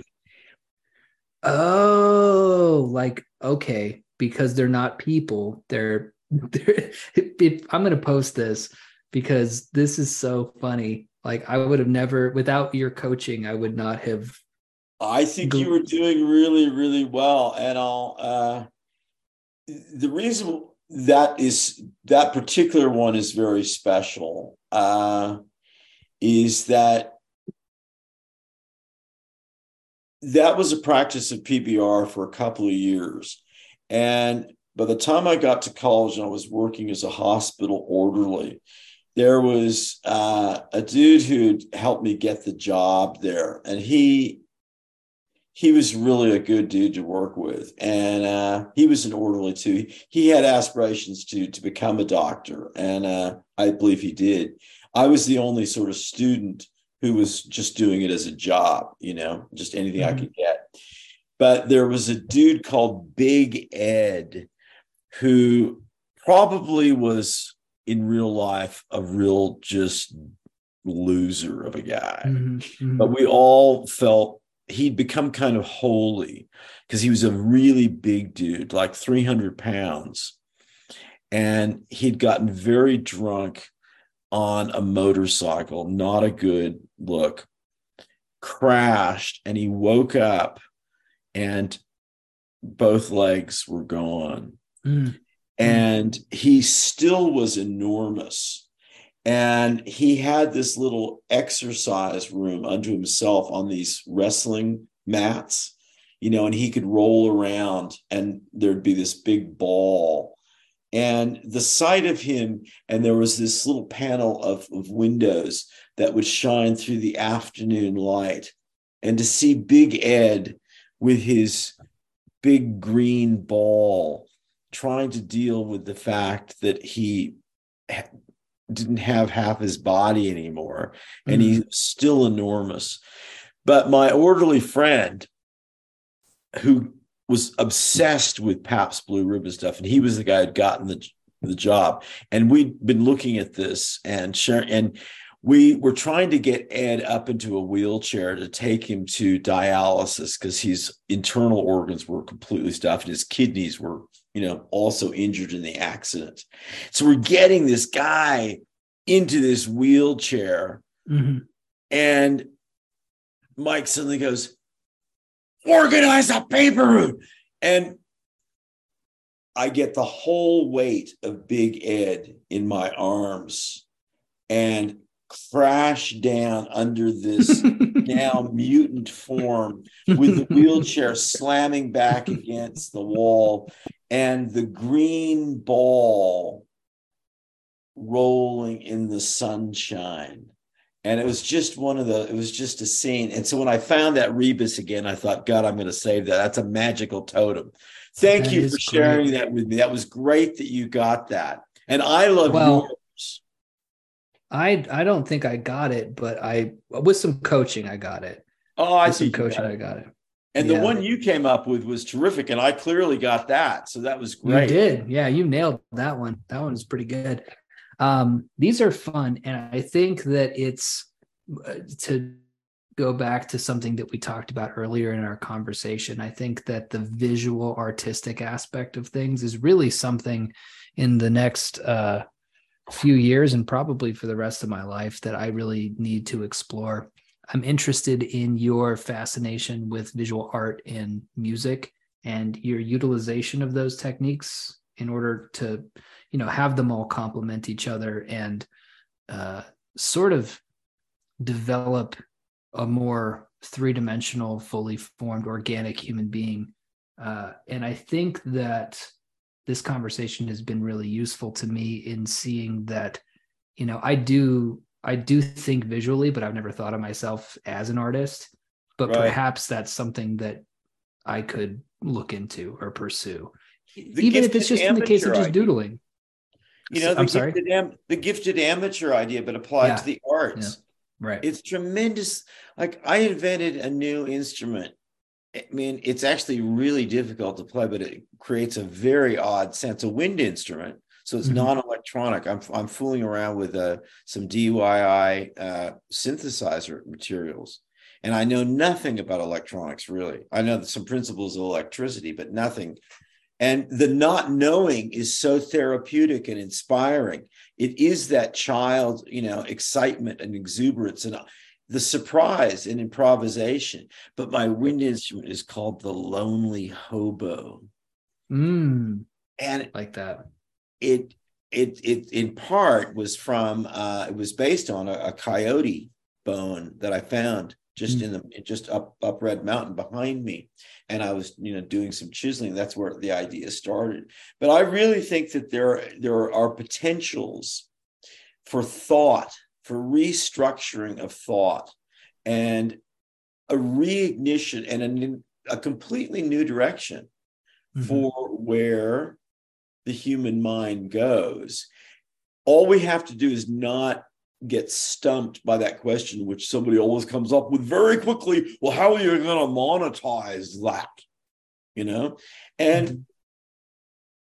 they have completely just put this frame, which they believe to be holy and sacred, Mhm. sacredly profane, on top of something that is just beginning to get moving. It's like Mhm. somebody picking up Gus and just shaking him and looking, where are you going to go to college? What, Right. Right. not like, what do you want to be when you grow up? What do Yeah. you? Yeah. And if we just keep away from that, because I think the monetization will take care of its own, but we need an alternative to the monetization idea. New Mhm. paradigms come from stepping outside the certainty and structure and protectiveness of old paradigms, Mhm. not by, digging further into them. Absolutely. I like that idea too, because implicit in the question, what are you going to do with your life, suggests that your life doesn't have value outside of that, inherent to just living. And by extension, your art. How are you going to sell that? Like, Right. I And don't maybe, know. you know, and the bigger perspective of history will collapse an accordion and erase many sort of coherences and evolutionary paths. I mean, I was thinking about the manufacture of glass, Mm-hmm. which is a pretty mysterious thing. I mean, glass used to just freak me out as a kid. Windows, what glass making started 3,500 years ago. The Mm-hmm. first windows, glass used as windows, were the Romans in the first century. That's a long lead and development time. R&D, if there's more commitment to R&D and less obsession on, launch night and pub date and all of that stuff, Yeah. Yeah. everything needs to be more experimentally driven rather than let's get that app to market. It's Mm-hmm. We're seeing that now. I mean, I think we're really, I can't help but feel when I do see those ads on Instagram or really apps or new cars that are on the road. I can't help but think that should have cooked for another year. You should have left that one in the oven for a little bit longer. I don't know if you've seen, I might have brought this up on the show before, but just the new model Chevys that have that ugly plastic black trim around their bumpers, that could have waited another year. That could have. it's this is okay, this is a really good I'm going to write this down. This is a good takeoff point for next time because it links in so many things we've been talking about. It applies to architecture in a way that's interesting because it won't sound like it does at first. But I think that what I heard in what you just said is an issue that really fascinates me and connects a lot with the music and the visual art as another way of looking at writing. Changes in tempo. Cultural tempo is really, really mysterious and fascinating to check out.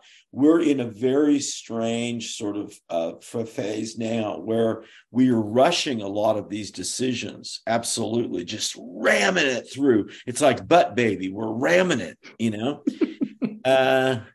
but I'm not titling the episode butt baby. No. I understand.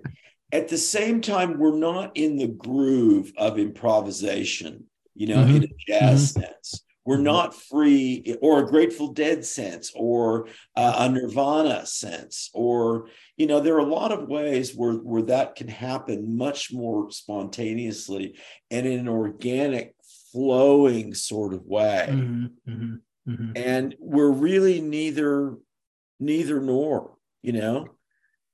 I saw an ad today for a book, a Kindle book, called Write a Book in 2 Hours.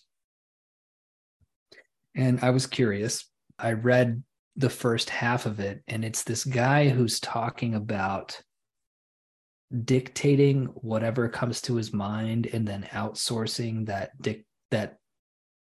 dictation to somebody who would transcribe it and edit it and put it into book form, and then he sells it online for maximum profit. And I was just reading that, and I thought that kind of mindset has to be destroyed. This idea that you can write a book in 2 hours, or that a book is just a thing. It's just a commodity that you can pump out and outsource to a team, usually that team being in some other country where they can work for pennies, and then sell it back to people. And also, by the way, the fact that he dictated a book, outsourced all the work to create the book, and then sold it back. And the book itself is about doing that process. It's just, forget the butt baby. It's the human centipede, right? It's just a person, shitting in your mouth, and then you shit in somebody else's mouth, and it eventually comes back to him. And it's this endless cycle of shit. But I feel like the reason why that came to mind was because it feels like a perfect encapsulation of the antithesis of what you're talking about. And also a really good example of just where we are in America right now. Talked about everything needing to be, that app needs to go out now, right? We'll fix it in post. The idea of fixing it in post. Well, why don't you just work on it a little bit longer? Why don't you take your time? Yeah. you just reminded me of in the mornings when I park my car when I'm at the university, I walk quite a long ways, which is usually, it was in the past kind of a good way to sort of do some thinking and looking around. It's become more, as I think I may have said, a little more challenged with some of the homeless people. Some were a little bit sort of dubious. But there used to be a very busy shopping, strip mall sort of thing right across from the university, which has gone very quiet in response to COVID and is very sad and is sort of a lot of vacancies. But my Vietnamese friend, unfortunately, had to close his really great sandwich place. And he's gone back to the other side of town. But there's a restaurant there called the Chicken Shack. And it's not open yet when I'm getting there, because I teach first thing in the morning, but it's starting the cooking process. And as I was walking past there the other day, there was a guy coming out of another, one of the few other places that's still open. And he stopped and he took a big sort of whiff of the air. And that called my attention. And then I got closer and I caught it too.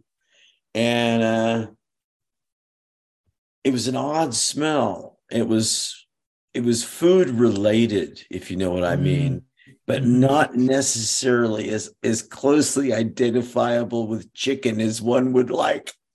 And he looked at me and he said, if it were an openly bad smell, it would be more understandable, like something went wrong, like a fire or something wrong. And I thought that's exactly the way to put it. It wasn't really an off smell of like charred or some, a grill had caught fire or something, or someone had just not taken out picked up the dumpster trash for a while. It was the cooking, something was happening, but it wasn't a good thing. Mm-hmm. And I think that's where we're at now. We're really we're cooking up something, but it doesn't smell good. Do you have a tool and a tip for us today? I do. And this is about eating. So I'm out the back going up the mountain the other day. And I mean, it could have been many other kinds of thoughts. So I don't want anyone to get focused on this particular little realization, because this is an epiphany we have all the time and we put it away. But it's occurred to me again out on this desert mountain trail. Every single minute there are creatures being eaten alive, and we know that. And we know there are funny news stories in World Weekly News or the New York Post or the like of that. There are horror films based on that. We process that information all the time. Fast Fish and Loose Fish is a great chapter in Moby Dick about that. Little meditation on the nature of things being eaten and the whole food chain. Made a lot of liberal readers in mid-19th century America uncomfortable, that one. And we don't know what to think about, because everyone goes, well, is this an allegory about capitalism, of eating people and devouring them? How am I to feel morally about that when I'm choosing kindness, And it really freaks people out. They don't know how to take it. It's one of those constant realities of life that I realized again, it's so hard to maintain focus and balance that it's actually essential to invert our attention. And this is the principle. The more fundamental something is, the more it must be overlooked or downplayed day to day. Interesting. Okay. I really think that applies to so many things, and it is the organizing principle of what we call society, which is now, the public face of living, and it's the media face, it's the social media meeting ground. That's the organizing principle dynamic that's making that level work. So my tool is this: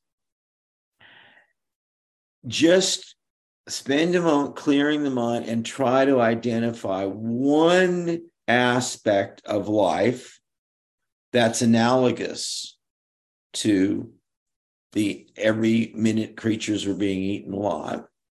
Just, analogous in the same way that the PBR rebus wasn't a model for your own.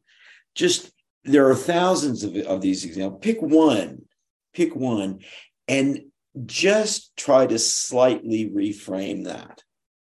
Just try to slightly distort, expand, or just alter your perception of one of those fundamental features of reality that is so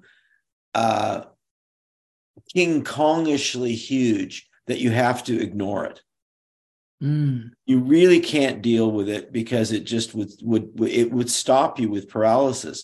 But if you position that just differently and gain one little angle of perspective that's different, it's enormously charging for the mind. And I think it's particularly helpful for people who are in a creative project, maybe say 3/4 of the way through, or trying to bring it across the finish line. If they're stumped, this is a really good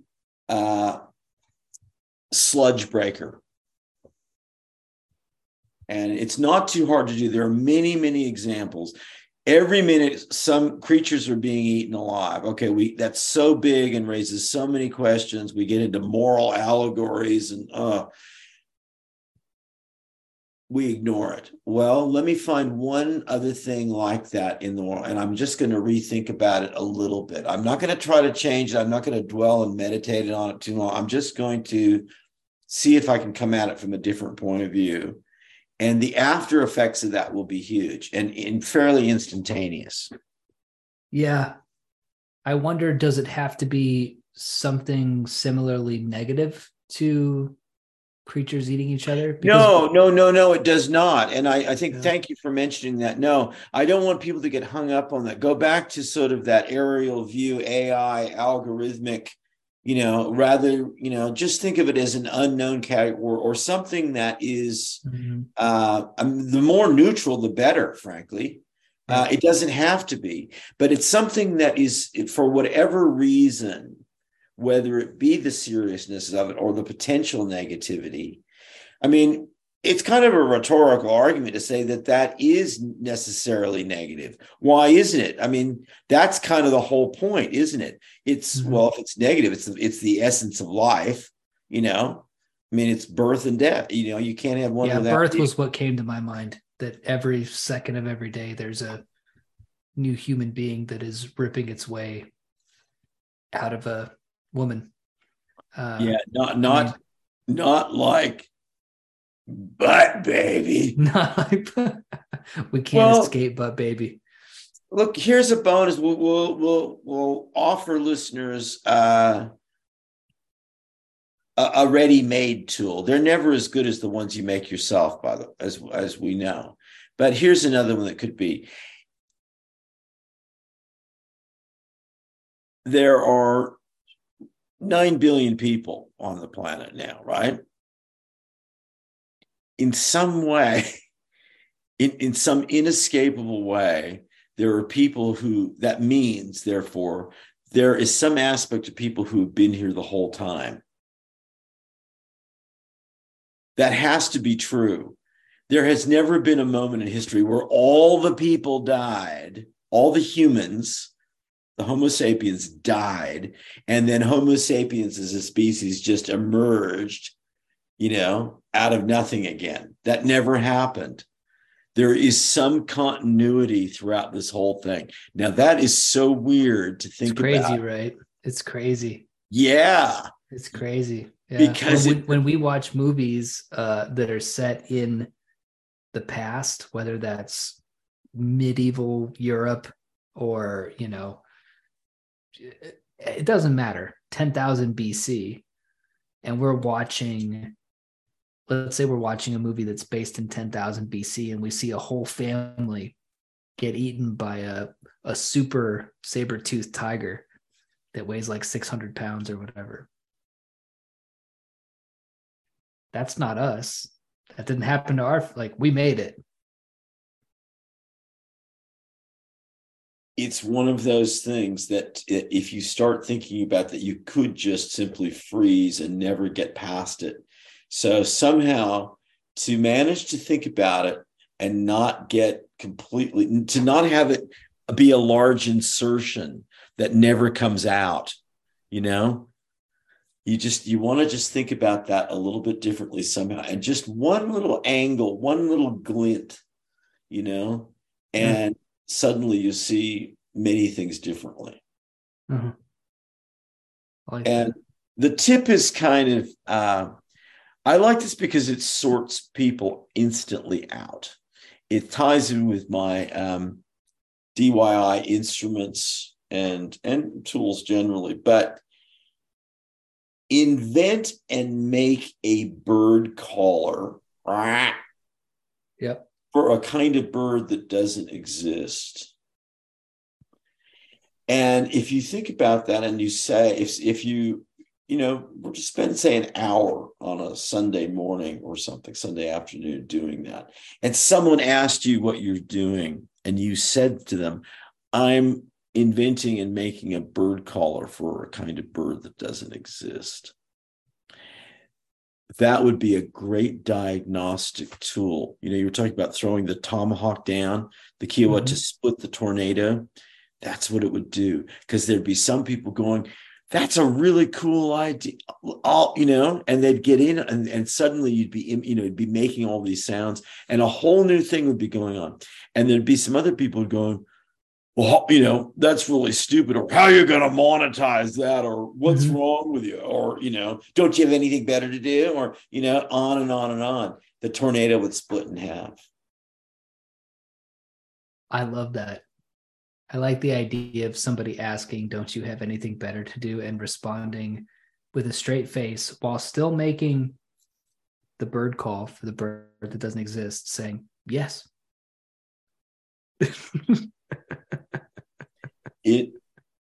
Sometimes I think this is the deeper thing about, we're worried about the divisions in society.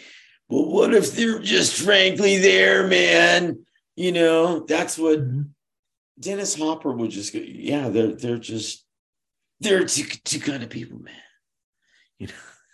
They're the one.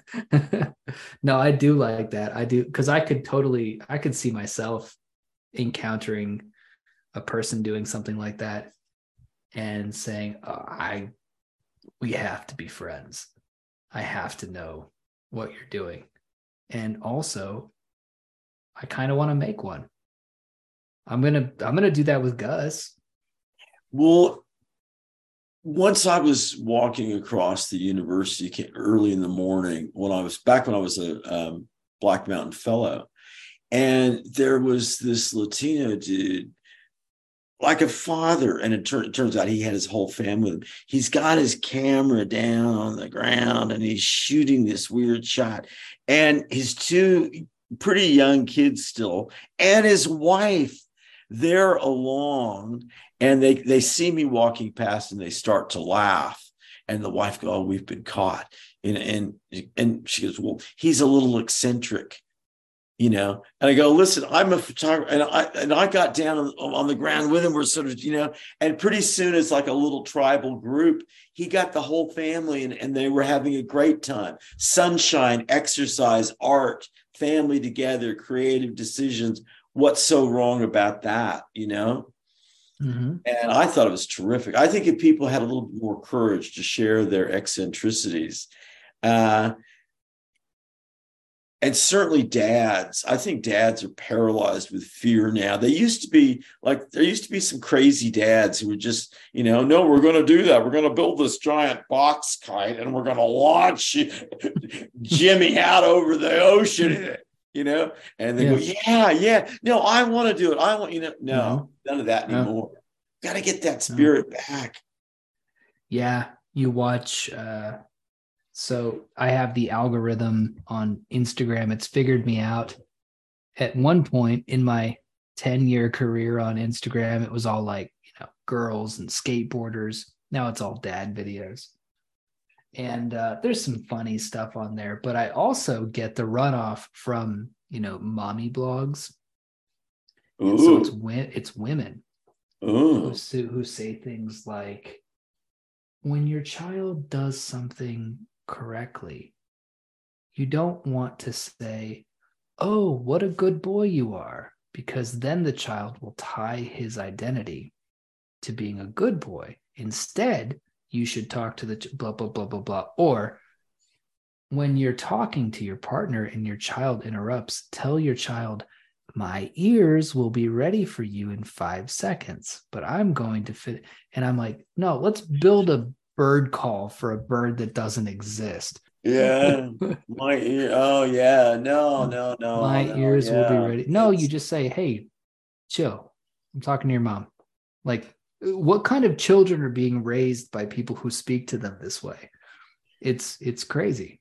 It's monstrous. It's monstrous. And it's going to be so strange. I mean, it already is so strange, really. But I think it would be just absolutely beyond anything that any science fiction or predictionist has written about. I think the real depths of this and how that's going to smear across different levels of socioeconomic status is God only knows.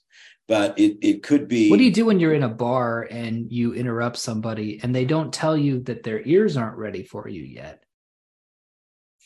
Like you're at a biker bar and a biker turns to you and says, "Look here, fella, my ears aren't ready for you yet, but give me 5 seconds."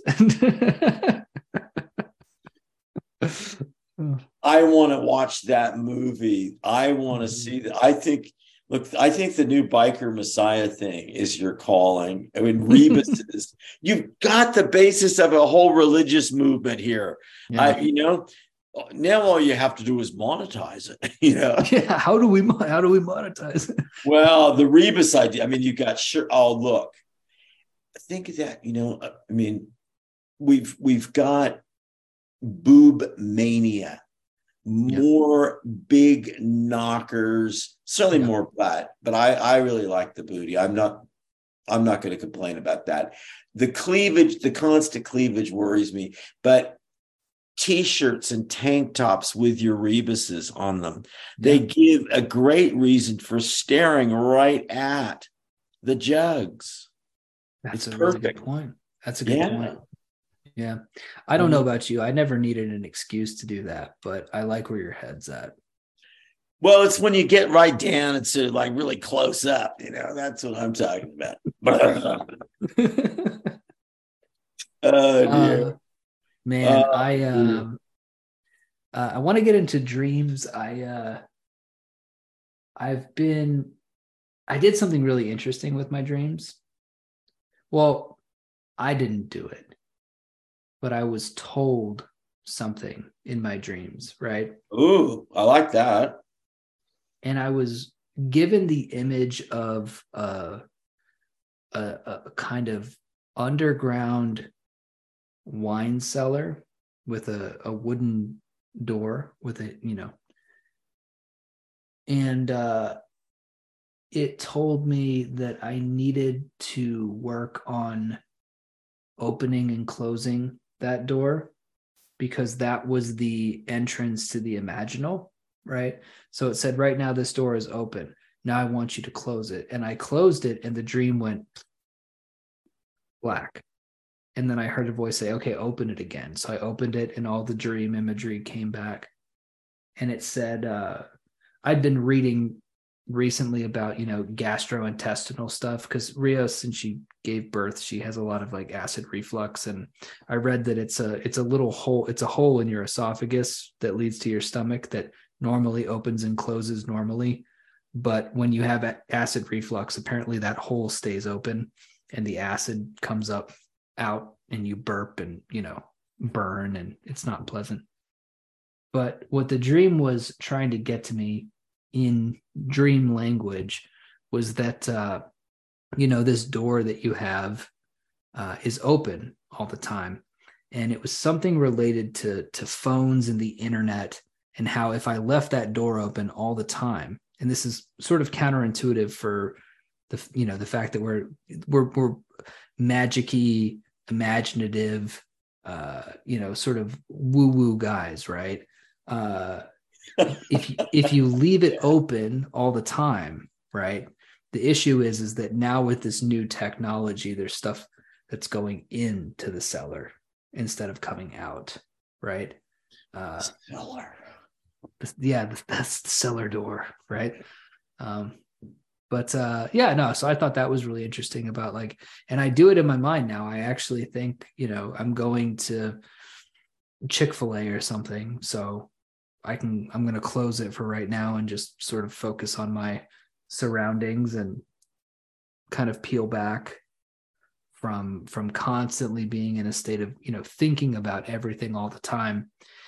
And I didn't take it as a directive to stifle the imagination or anything like that. It was more along the lines of kind of keeping something pure, right? And not allowing too many things to corrupt what you might have in that cellar. Interesting. The cellar. Well, that gets back to sort of Bachelard, and I think this sort of sense of psychogeography in an architectural sense of trying to really understand what those metaphorical frames mean and to be kind of flexible in how they're interpreted, you know. Were you in control of the door, or Yes, solely in 100%. control of the door, or you could control the door, but other factors also could, or was that not clear? In this dream, it was all me. Okay.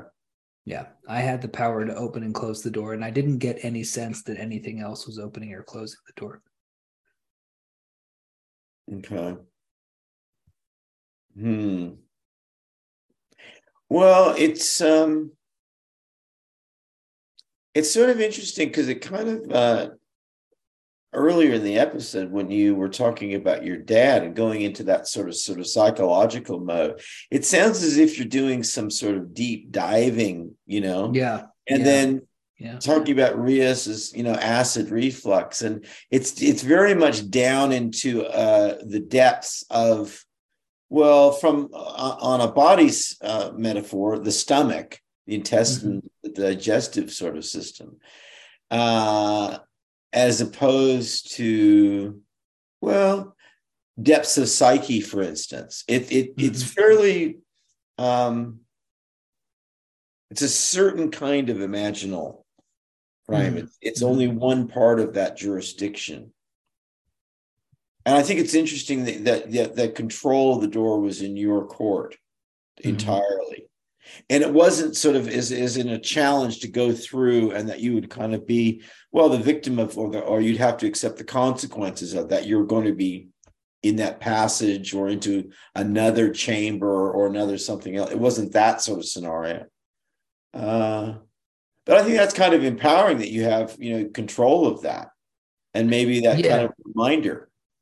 yeah, yeah. I think so too. I thought it was just this neat idea of all the talk about opening yourself up and being open to the world and being open to all the signals, and this dream perhaps saying maybe it's time to close some of that off. It's, again, it goes back to the unlearning and the Taoism and the pulling back. I'm in a real state right now of uh, being somebody who is naturally radically open. I Mm-hmm. went on a podcast recently called Rare Candy, and I was talking with the host and told him that I'm what you might call a radical believer, which, if you tell me that you were visited by the Virgin Mary yesterday, I believe you off rip. I have to not believe you over a period of time, right? I have to kind of sniff the bullshit out after that, but I believe you just in that moment when you tell me that something happens. And so there's this idea of openness. And what this seemed to be saying to me is that it's a good strategy to also, because it doesn't come naturally to me, to also close that on occasion so as not to kind of corrupt that innocent, positive, optimistic outpouring that can also come from that cellar. Makes me think of, you know, a lot of the really important metaphors I think are very physical and very close at hand. I and this is not uncommon with my house. It's just it's physics. But if I open my front door, and this is it was today, it was warm enough to allow, I wanted to air it out a little bit, and then I go out the back door. Of course, the front door will slam. Mm-hmm. You know, and it's. I mean, you really, if you really have to go out quickly to keep the front door open if you go out the back door, because it Mm-hmm. will slap. It's just, you know, there's just a vacuum there, you know, that's the way the air moves. So it's not a vacuum, it's just the way the air actually draws. But I think that notion of you know, if you're going to open one door, something else is going to clutter, Oh, I like that. you know. Thanks for that. Yeah, I'll write that down. That's It's hard to important. keep It's that channel both open the whole time. It's really not possible, you know. what's There's going on in copious your lamps. dreamscape right now. Well, there were sort of two things. One was, I had for a long time, my operative anxiety dream was sort of the young adult version of the school one, where you could have dropped a class, but you didn't. And you find yourself on the last day taking an exam that you're completely unprepared for. Had that one, yeah. My young adult tweak on that, very personalized, was me needing to break into my former warehouse studio in Melbourne and not wanting to meet my former landlord, who I had gotten on well with at some point, and then he went crazy, which is why I left. He was a really gifted artist, a very creative person, also a very working class guy. He was a metal sculptor, but he transported art and could do anything fixing his truck. But he had been in Vietnam. He was a hippie, he had long hair. He had been a heroin addict. Very complicated, weird dude. And the anxiety of breaking back in to get something out of my old studio, and I was never clear of what I was trying to retrieve. That was my ongoing anxiety dream for many years. And then I had one about something else that I had forgotten. It was the unused office. And there was a period of time when I'd started off in advertising and I'd bought this, derelict house up in the country.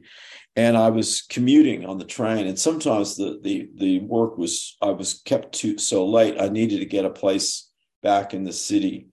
And when my business partner and I launched our ad agency, we just took this little room in what had been formerly a Travelodge motel. So there were a few sort of real life connections with these interim spaces, because I was desperately trying to get money to pay off this house and to get started. And I wanted to not be commuting to the city at all. But so the dreams for a long time were this unused office where I'm going back to clean out stuff. And there's always these weird boxes of old cereal and kind of secondhand silverware because this isn't sort of somewhere that I am very often. It's oftentimes somewhere I'll just crash, late Friday night because of too much work.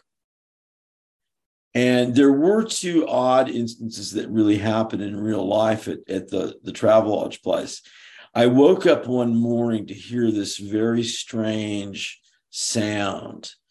And the Cadbury Chocolate Company, what that time was using the mascot of a giant purple cow. Well, outside on the grounds of Albert Park Lake, which is where all of the water sports for the 1956 Olympics, which is what introduced television to Australia, was in an enormous balloon. It took 30 or 40 men holding down the ropes to keep this purple cow from getting launched. And that really did happen in real life. And maybe that ingrained some sort of thing about this unused office, but it came back again full force. And I don't know what it means. It's obviously unfinished business or something. And I couldn't work out why it had come back. But then I had a dream about, there was one guy I met in college, and I only met him at the freshman orientation when we were on this camping fishing trip. And I quite liked him. He was one of the few people who really struck me as smart. He was from Ohio, and he was kind of perfect for the college in a way that I was just not. I had long hair. I was on drugs. I was from Hollywood most recently. I wanted to go to the New England woods because it was the most different from super urban LA. And I didn't want to be in any urban center like New York or Boston. And everyone else seemed really false and strange this first weird week, except this guy. And I saw him once and just waved across the campus in all the time thereafter. He got involved in fraternity, and I didn't want to have anything to do with him. In the dream, we're up on this cliff about 40 or 50 feet off the water.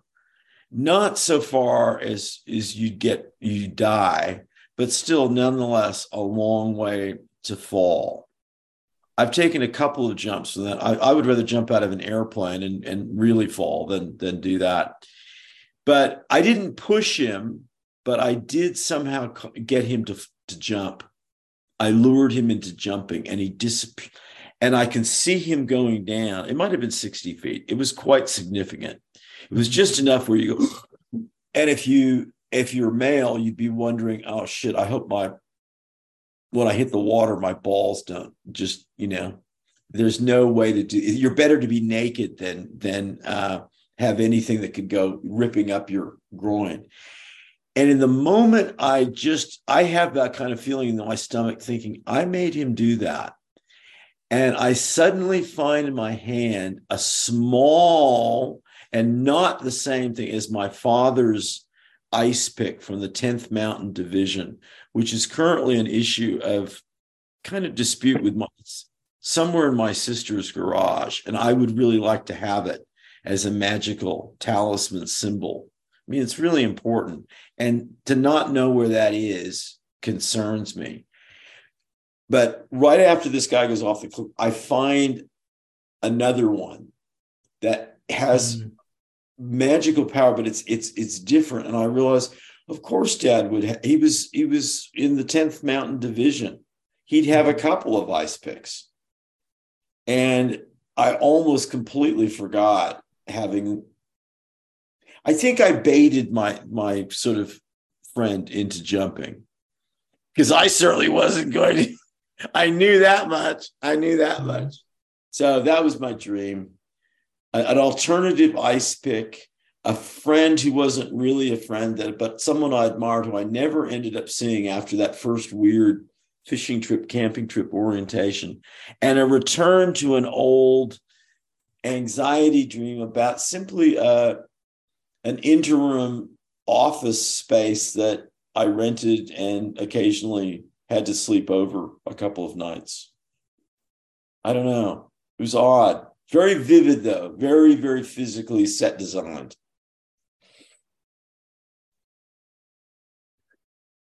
Do you think that when you snuck back into that office, you might have been looking for the ice pick? Well, I certainly think of the connection between the office setting and going back into my studio, where I am, those scenarios, I always am trying to get something I've forgotten. So I'm in that, in the office thing, it seems like I'm desperately cleaning it out to not have to pay the rent on that anymore. And I'm worried about, but there is something missing. There's something I'm not done. It's a little bit even vaguer than the warehouse studio thing. In those dreams, I'm always after one thing. So maybe it is that, or maybe the ice pick is this, it's totemic enough to be really worth going for. I mean, that's an artifact that, Sure. I mean, even in the dream, I enjoy holding it. It's got power, it's got purpose. It's, it's got some real oomph. It just seems like the message of the second dream, which is that, of course, your dad had multiple ice picks, somehow might map onto there being, maybe multiple studios, right? Or whatever it is you're looking for in the studio, there being more than one of those things, so all this anxiety that's based around this one particular totem, the idea of the duplicate, and the duplicate being just as totemically powerful as the quote unquote original, seems to factor into that. It's like, it's the fixation on, well, it's not in both dreams. There's a kind of anxiety. One's based off of tricking or coaxing your friend into jumping off this cliff. And then in the other one, it's getting out of this place before you have to pay another month's rent. But both of them seem to be, this kind of anxiety driving you away, but you can't quite leave until you find the thing, the totem, which is kind of a key, in a symbolic sense. and but the second one answers it, right? Which is that, hey, there's a bunch of them, right? Like don't stress out. Well, you know what? That makes me think of our last episode. We were talking about John Lautner and his concept of disappearing space in architectural terms. And you were saying that in order to have disappearing space, that necessarily means you have a focal point. A focal point, yeah. And in fact, in practical terms, in a residence, an actual building constructed in the real world, you might need a few of those totemic perspective points that are kind of analogous to, like, you need more than one ice pick in that sense. But the joy of having that focal point, that handle, that sense of power, that key-like quality to it, that makes the whole thing work then. And without it, you've got old cereal boxes and, nasty silverware from the Salvation Army that you don't ever really even use because you get Thai takeaway, I think we'll stop it there. Okay. All right. I love your Rebus so much.